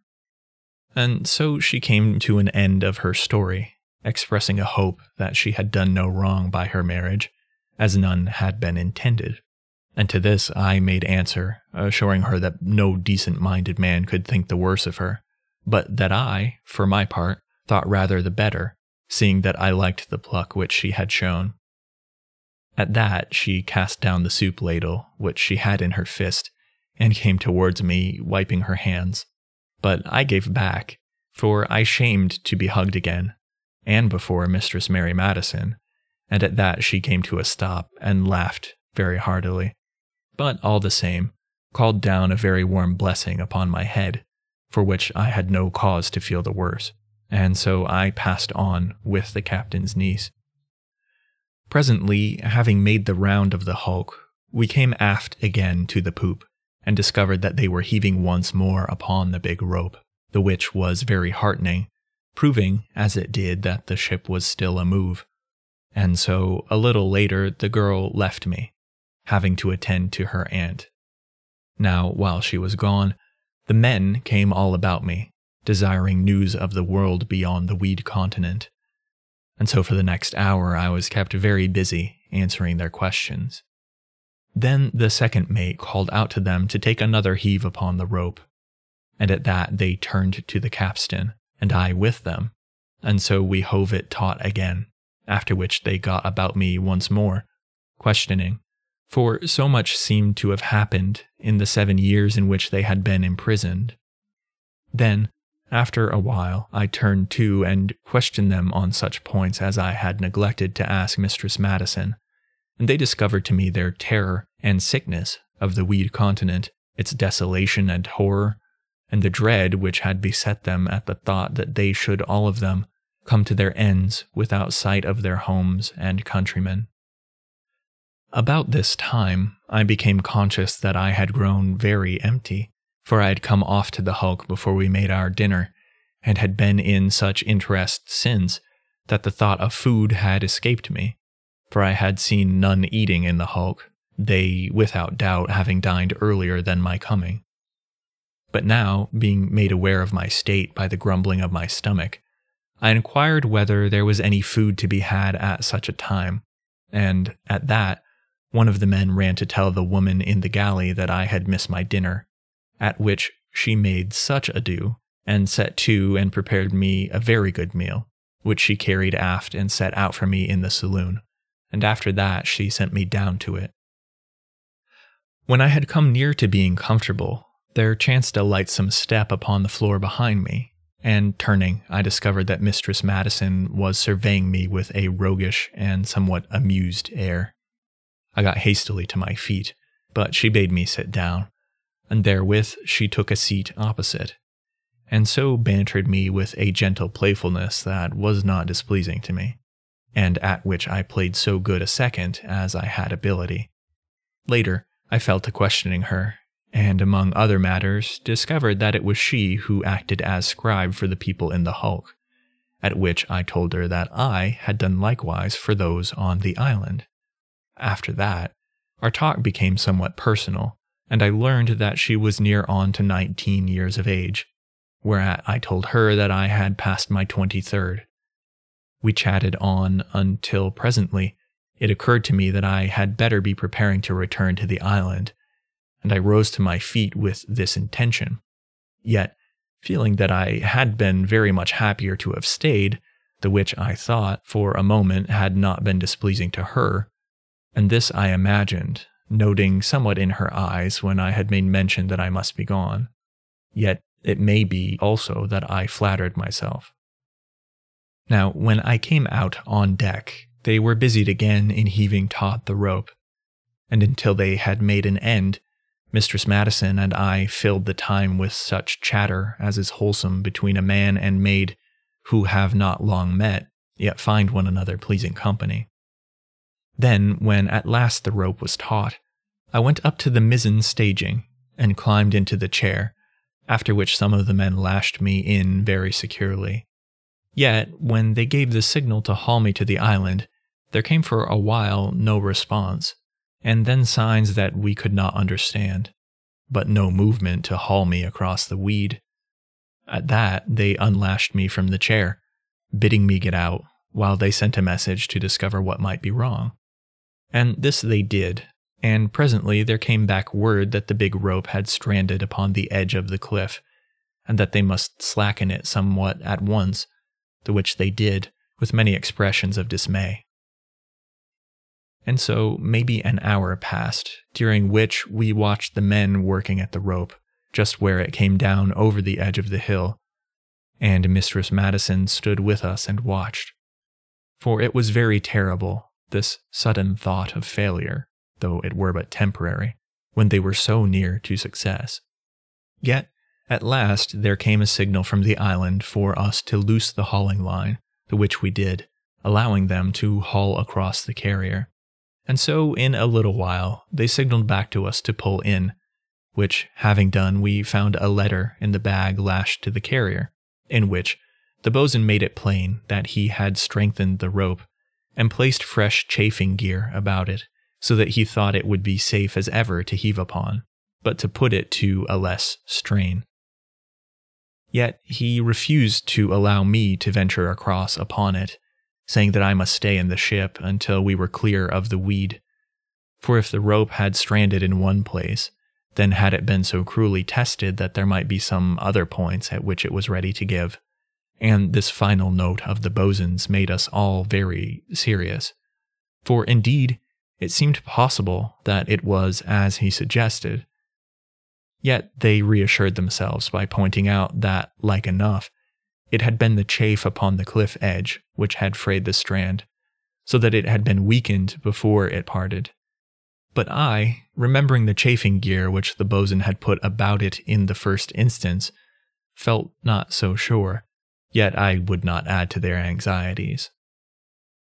And thus it came about that I was compelled to spend the night in the hulk. But as I followed Mistress Madison into the big saloon, I felt no regret, and had near forgotten already my anxiety regarding the rope. And out on deck, there sounded most cheerily the clack of the capstan. Chapter 16. Freed. Now, when Mistress Madison had seated herself, she invited me to do likewise, after which we fell into talk, first touching upon the matter of the stranding of the rope, about which I hastened to assure her, and later to other things, and so as is natural enough with a man and maid to ourselves, and here we were very content to let it remain. Presently the second mate came in with a note from the boatswain, which he laid upon the table for the girl to read, the which she beckoned me to do also. And so I discovered that it was a suggestion, written very rudely and ill-spelt, that they should send us a quantity of reeds from the island, with which we might be able to ease the weed somewhat from around the stern of the hulk, and thus aiding her progress. To this the second mate desired the girl to write a reply, saying that we should be very happy for the reeds, and would endeavor to act upon his hint, and this Mistress Madison did, after which she passed the letter to me. Perchance I desired to send any message, yet I had naught that I wished to say, and so handed it back with a word of thanks, and at once she gave it to the second mate, who went forthwith and dispatched it. Later, the stout woman from the galley came aft to set out the table, which occupied the center of the saloon, and while she was at this, she asked for information on many things, being very free and unaffected in her speech, and seeming with less of deference to my companion than a certain motherliness. For it was very plain that she loved Mistress Madison, and in this my heart did not blame her. Further, it was plain to me that the girl had a very warm affection for her old nurse, which was but natural, seeing that the old woman had cared for her through all the past years, besides being companion to her, and a good and cheerful one, as I could guess. Now a while passed in answering the buxom woman's questions, and odd times, such occasional ones as were slipped in by Mistress Madison. And then, suddenly, there came the clatter of men's feet overhead, and later the thud of something being cast down upon the deck, and so we knew that the Reeds had come. At that, Mistress Madison cried out that we should go and watch the men try them upon the weed, for that if they proved of use in easing that which lay in our path, then we should come the more speedily to the clear water, and this without the need of putting so great a strain upon the hawser, as had been the case hitherto. When we came to the poop deck, we found the men removing a portion of the superstructure over the stern, and after that they took some of the stronger reeds and proceeded to work at the weed that stretched away in a line with our taffrail. Yet that they had anticipated danger, I perceived, for there stood by them 2 of the men and the second mate, all armed with muskets, and these 3 kept a very strict watch upon the weed, knowing, through much experience of its terrors, how that there might be a need for their weapons at any moment. And so a while passed, and it was plain that the men's work upon the weed was having effect, for the rope grew slack visibly, and those at the capstan had all that they could do, taking fleet and fleet with the tackle, to keep it anywhere near to tautness. And so, perceiving that they were kept so hard at it, I ran to give a hand, the which did Mistress Madison, pushing upon the capstan bars right merrily and with heartiness. And thus a while passed, and the evening began to calm down upon the lonesomeness of the weed continent. Then there appeared the buxom woman, and bade us come to our suppers, and her manner of addressing the 2 of us was the manner of one who might have mothered us. But Mistress Madison cried out to her to wait, that we had found work to do, and at that the big woman laughed, and came towards us threateningly, as though intending to remove us hence by force. At this moment there came a sudden interruption which checked our merriment, for abruptly there sounded the report of a musket in the stern, then shouts, and the noise of the 2 other weapons, seeming like thunder, being pent by the overarching superstructure.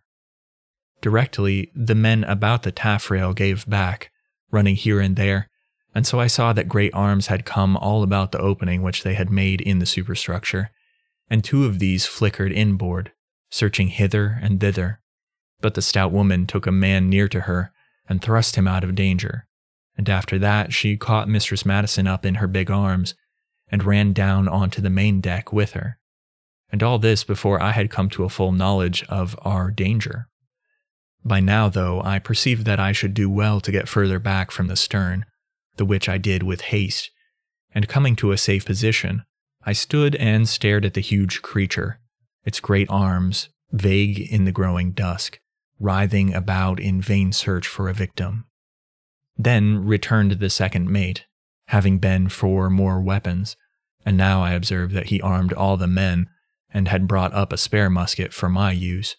and so we commenced, all of us, to fire at the monster, whereat it began to lash about most furiously, and so, after some minutes, it slipped away from the opening and slid down into the weed. Upon that, several of the men rushed to replace those parts of the superstructure which had been removed,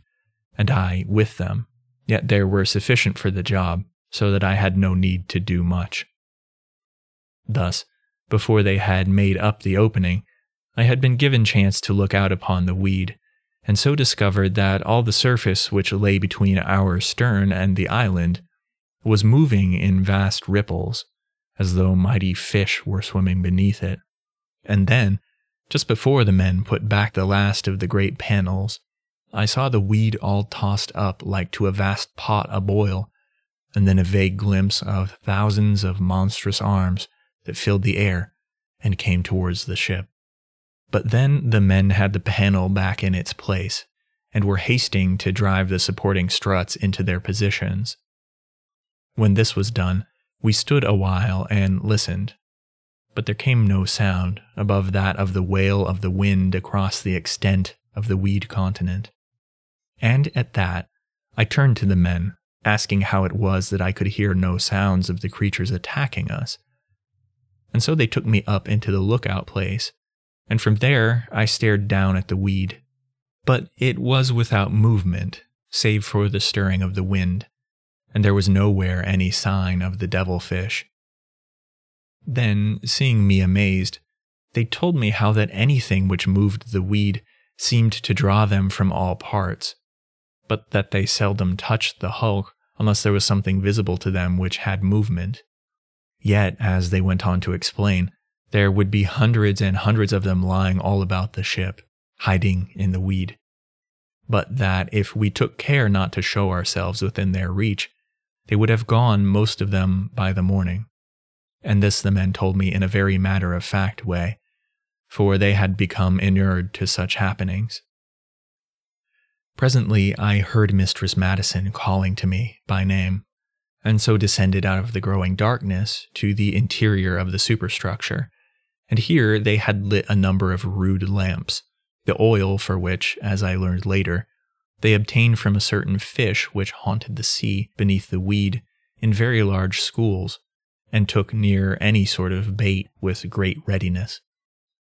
And so, when I had climbed down into the light, I found the girl waiting for me to come to supper, for which I discovered myself to be in a mightily agreeable humor. Presently, having made an end of eating, she leaned back in her seat, and commenced once more to bait me in her playful manner,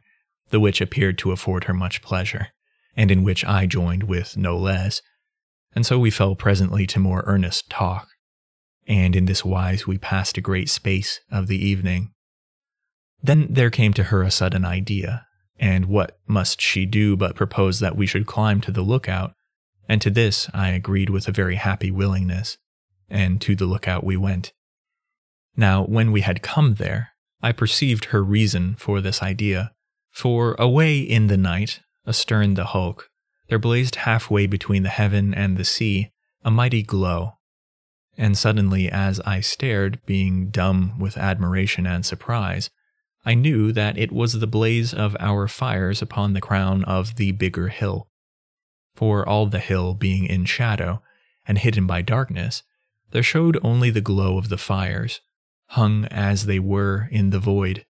and a very striking and beautiful spectacle it was. Then, as I watched,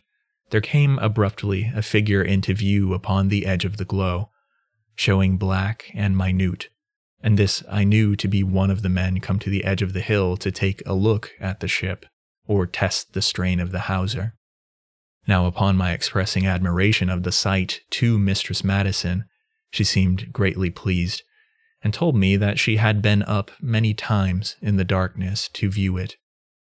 And after that we went down again into the interior of the superstructure, and here the men were taking a further heave upon the big rope, before settling the watches for the night, the which they managed by having one man at a time to keep awake and call the rest whenever the hawser grew slack. Later, Mistress Madison showed me where I was to sleep, and so, having bid one another a very warm good night, we parted, she going to see that her aunt was comfortable, and I out onto the main deck to have a chat with the man on watch. In this way I passed the time until midnight, and in that while we had been forced to call the men thrice to heave upon the hawser, so quickly had the ship begun to make way through the weed.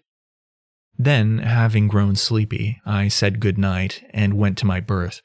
and so had my first sleep upon a mattress for some weeks. When the morning was come, I waked, hearing Mistress Madison calling upon me from the other side of my door, and rating me very saucily for a lie-a-bed, and at that I made good speed at dressing and came quickly into the saloon, where she already had a breakfast waiting, which made me glad I had waked. But first, before she would do aught else, she had me out to the lookout place, running up before me most merrily and singing in the fullness of her glee, and so, when I had come to the top of the superstructure, I perceived that she had very good reason for so much merriment, and the sight which came to my eyes gladdened me most mightily, yet at the same time filling me with a great amazement. For in the course of that one night we had made near unto 200 fathoms across the weed, being now, with what we had made previously, no more than some 30 fathoms in from the edge of the weed. And there stood Mistress Madison beside me,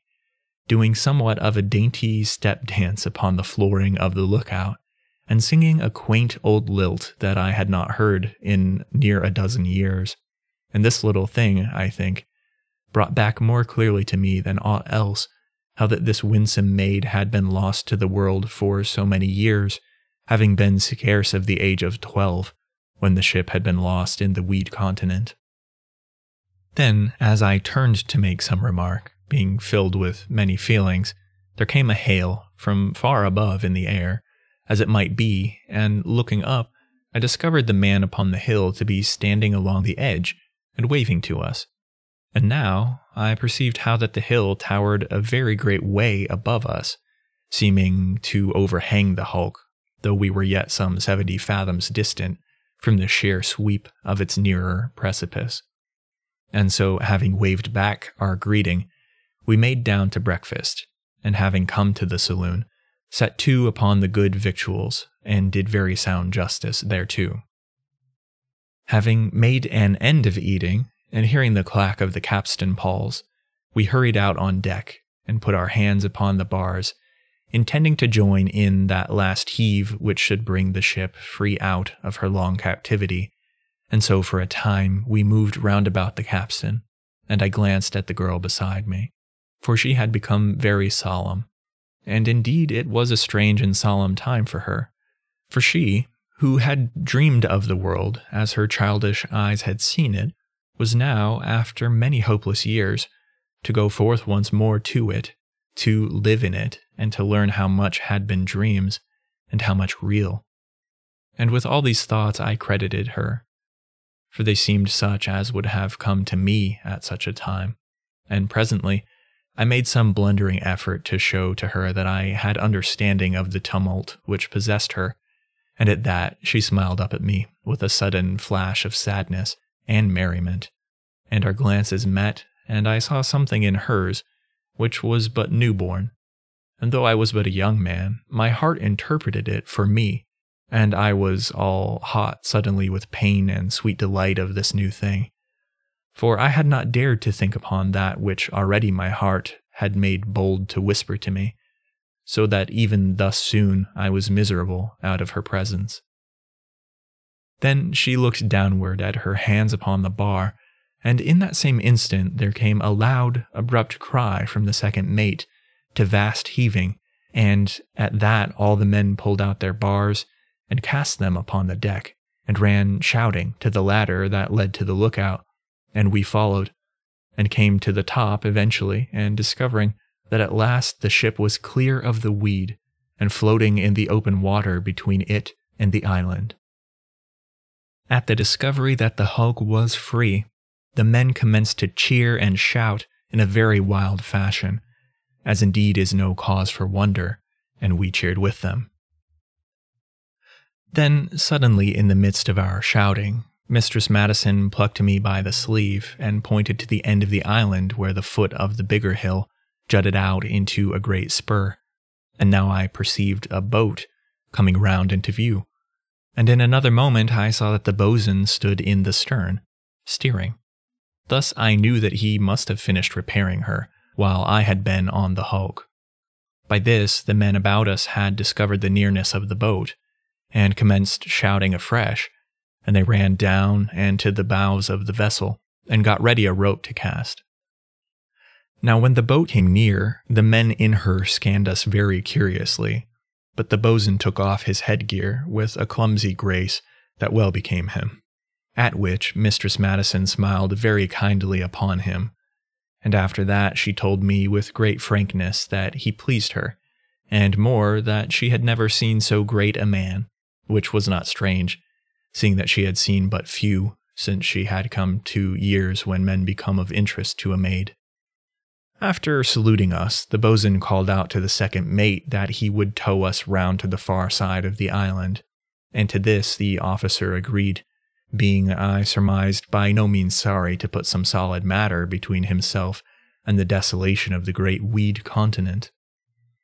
And so, Having loosed the hawser, which fell from the hilltop with a prodigious splash, we had the boat head towing. In this wise we opened out, presently, the end of the hill. But feeling now the force of the breeze, we bent a kedge to the hawser, and the boatswain carrying it seawards, we warped ourselves to windward of the island, and here in 40 fathoms we vast heaving, and rowed to the kedge. When this was accomplished, they called to our men to come aboard, and this they did, and spent all of that day in talk and eating, for those in the ship could scarce make enough of our fellows. And then, when it had come to night, they replaced that part of the superstructure which they had removed from about the head of the mizzen stump, and so, all being secure, each one turned in and had a full night's rest, of the which, indeed, many of them stood in sore need. The following morning, the second mate had a consultation with the boatswain, after which he gave the order to commence upon the removal of the great superstructure, and to this each one of us set himself with vigor. Yet it was a work requiring some time, and near 5 days had passed before we had the ship stripped clear.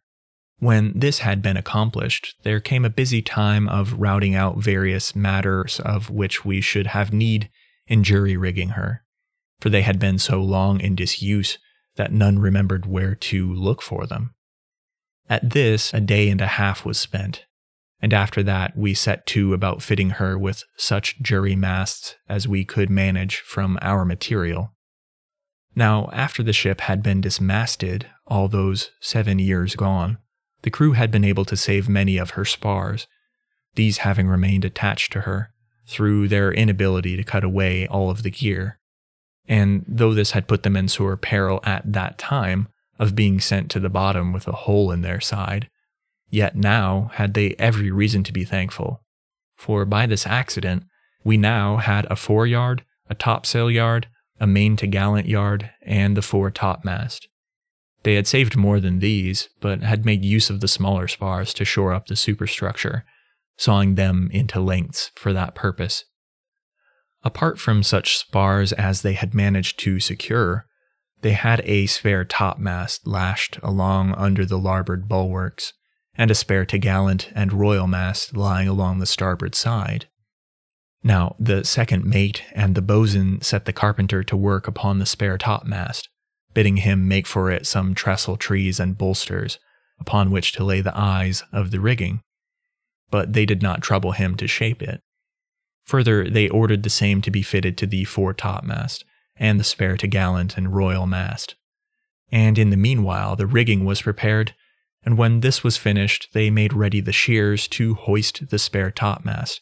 intending this to take the place of the main lower mast. Then, when the carpenter had carried out their orders, he was set to make 3 partners with a step cut in each, these being intended to take the heels of the 3 masts,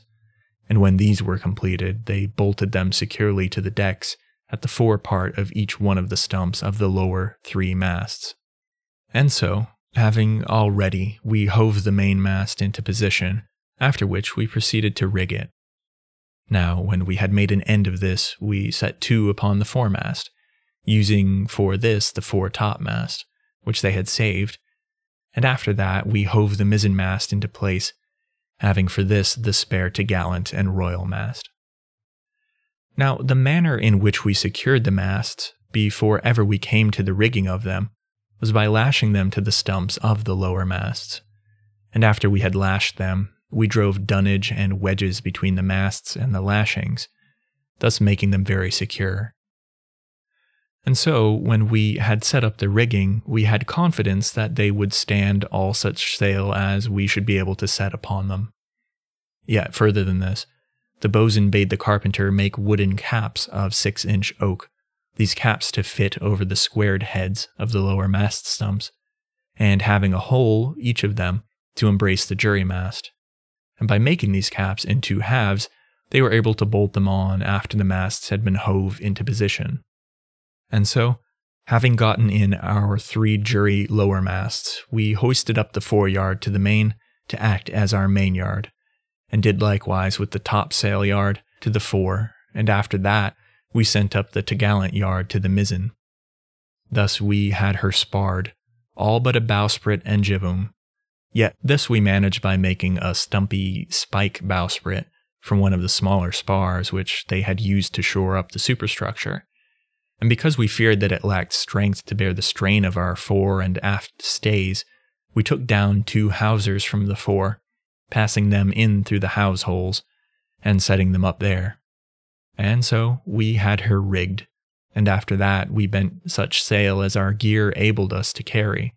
and in this wise had the hulk ready for sea. Now, the time it took us to rig the ship and fit her out was 7 weeks, saving 1 day. And in all this time we suffered no molestation from any of the strange habitants of the weed continent, though this may have been because we kept fires or dried weed going all night about the decks, these fires being lit on big flat pieces of rock, which we had gotten from the island. Yet for all that we had not been troubled, we had more than once discovered strange things in the water swimming near to the vessel, but a flare of weed hung over the side on the end of a reed had sufficed always to scare away such unholy visitants. And so at last we came to the day on which we were in so good a condition that the boatswain and the second mate considered the ship to be in a fit state to put to sea, the carpenter having gone over so much of her hull as he could get at and found her everywhere very sound, though her lower parts were hideously overgrown with weed, barnacles, and other matters. Yet this we could not help, and it was not wise to attempt to scrape her, having consideration to the creatures which we knew to abound in those waters. Now, in those 7 weeks, Mistress Madison and I had come very close to one another, so that I had ceased to call her by any name save Mary, unless it were a dearer one than that, though this would be one of my own invention, and would leave my heart too naked did I put it down in writing here. Of our love one for the other I think yet, and ponder how that mighty man, the boatswain, came so quickly to a knowledge of the state of our hearts. For he gave me a very sly hint one day that he had a sound idea of the way in which the wind blew, and yet, though he said it with a half-jest, methought there was something wistful in his voice as he spoke, and at that I just clapped my hand in his, and he gave it a very huge grip. And after that he ceased from the subject.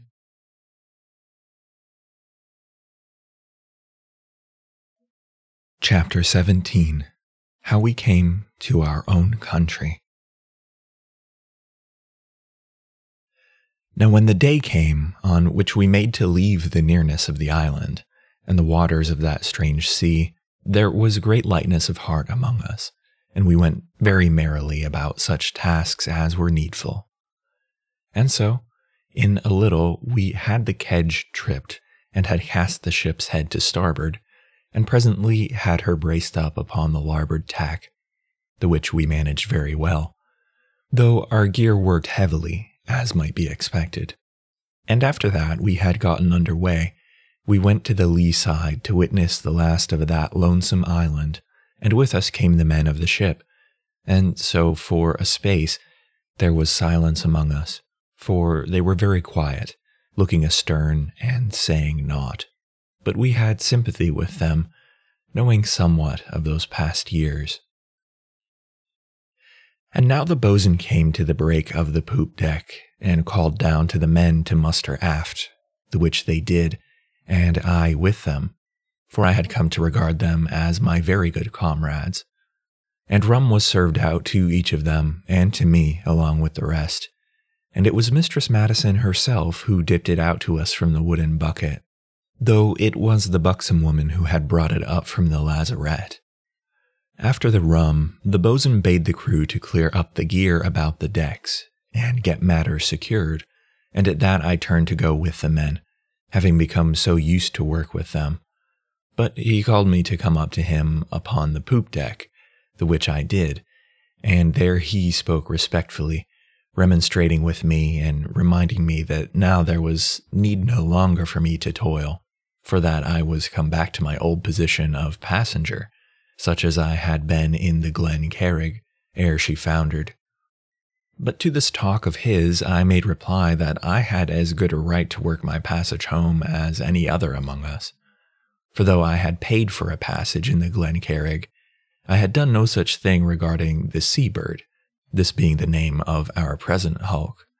And to this, the boatswain said little, but I perceived that he liked my spirit, and so from thence until we reached the port of London, I took my turn and part in all seafaring matters, having become by this time quite proficient in the calling. Yet, in one matter I availed myself of my former position, for I chose to live aft, and by this was able to see much of my sweetheart, Mistress Madison.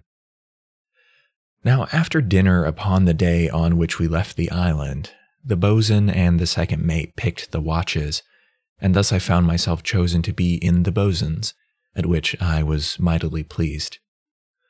And when the watches had been picked, they had all hands to about the ship, the which, to the pleasure of all, she accomplished.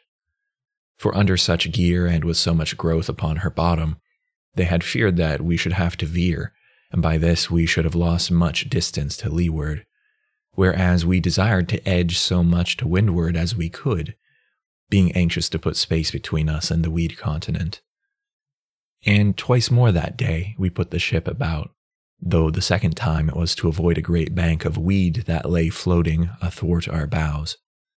For all the sea to windward of the island, so far as we had been able to see from the top of the higher hill, was studded with floating masses of the weed, like unto thousands of islets, and in places like to far-spreading reefs. And because of these, the sea all about the island remained very quiet and unbroken, so that there was never any surf, nor scarce a broken wave upon its shore, and this for all that the wind had been fresh for many days. When the evening came, we were again upon the larboard tack, making perhaps some 4 knots in the hour, though had we been in proper rig, and with a clean bottom, we had been making 8 or 9 with so good a breeze and so calm a sea. Yet so far our progress had been very reasonable, for the island lay maybe some 5 miles to leeward, and about 15 astern, and so we prepared for the night. Yet a little before dark, we discovered that the weed continent trended out towards us, so that we should pass it maybe at a distance of something like half a mile. And at that, there was talk between the second mate and the boatswain as to whether it was better to put the ship about and gain a greater sea room before attempting to pass this promontory of weed. But at last they decided that we had naught to fear, for we had fair way through the water, and further it did not seem reasonable to suppose that we should have aught to fear from the inhabitants of the weed continent at so great a distance as the half of a mile. And so we stood on, for once past the point, there was much likelihood of the weed trending away to the eastward, and if this were so, we could square in immediately and get the wind upon our quarter, and so make better way. Now it was the boatswain's watch from 8 in the evening until midnight, and I, with another man, had the lookout until 4 bells. Thus, it chanced, coming abreast of the point during our time of watching, we peered very earnestly to leeward, for the night was dark, having no moon until nearer the morning, and we were full of unease in that we had come so near again to the desolation of that strange place. Then, suddenly, the man with me clutched my shoulder and pointed into the darkness upon our bow, and thus I discovered that we had come nearer to the weed than the boatswain and the second mate had intended, they, without doubt, having miscalculated our leeway. At this, I turned and sang out to the boatswain that we were near to running upon the weed, and in the same moment he shouted to the helmsman to luff, and directly afterwards our starboard side was brushing against the great outlying tufts of the point, and so for a breathless minute we waited. Yet the ship drew clear, and so into the open water beyond the point. But I had seen something, as we scraped against the weed, a sudden glimpse of white, gliding among the growth. and then I saw others, and in a moment I was down on the main deck and running aft to the bosun. Yet midway along the deck a horrid shape came above the starboard rail,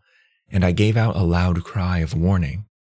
Then I had a capstan bar from the rack near, and smote with it at the thing, crying all the while for help, and at my blow the thing went from my sight. And then the bosun was with me, and some of the men. Now the bosun had seen my stroke, and so sprang upon the topgallant rail, and peered over, but gave back on the instant, shouting to me to run and call the other watch, for that the sea was full of the monsters swimming off to the ship, and at that I was away at a run. And when I had waked the men, I raced aft to the cabin, and did likewise with the second mate, and so returned in a minute, bearing the bosun's cutlass, my own cut and thrust, and the lantern that hung always in the saloon. Now when I had gotten back, I found all things in a mighty scurry, men running about in their shirts and drawers, some in the galley, bringing fire from the stove, others lighting a fire of dry weed to leeward of the galley, and along the starboard rail there was already a fierce fight, the men using capstan bars, even as I had done. Then I thrust the bosun's cutlass into his hand, and at that he gave me a great shout, part of joy and part of approbation, and after that he snatched the lantern from me, and had run to the larboard side of the deck, before I was well aware that he had even taken the light. But now I followed him, and happy it was for all of us in the ship that he had thought to go at that moment, for the light of the lantern showed me the vile faces of 3 of the weed men climbing over the larboard rail. Yet the bosun had cleft them, or ever I could come near. But in a moment I was full busy, for there came nigh a dozen heads above the rail a little aft of where I was, and at that I ran at them, and did good execution. But some had been aboard if the bosun had not come to my help. And now the decks were full of light, several fires having been lit, and the second mate having brought out fresh lanterns. And now the men had gotten their cutlasses, the which were more handy than the capstan bars. So the fight went forward, some having come over to our side to help us, and a very wild sight it must have seemed to any onlooker. For all about the decks burned the fires and the lanterns, and along the rails ran men, smiting at hideous faces that rose in dozens into the wild glare of our fighting lights. And everywhere drifted the stench of the brutes. And upon the poop deck the fight was as brisk as elsewhere, and here, having been drawn by a cry for help, I discovered the buxom woman smiting with a gory meat axe at a vile thing which had gotten a clump of its tentacles upon her dress. But she had dispatched it, or ever my sword could help her. And then, to my astonishment, even at that time of peril, I discovered the captain's wife, wielding a small sword, and the face of her was like to the face of a tiger, and her mouth was drawn, and showed her teeth clenched. But she uttered no word nor cry, and I doubt not but that she had some vague idea that she worked her husband's vengeance. Then for a space I was as busy as any,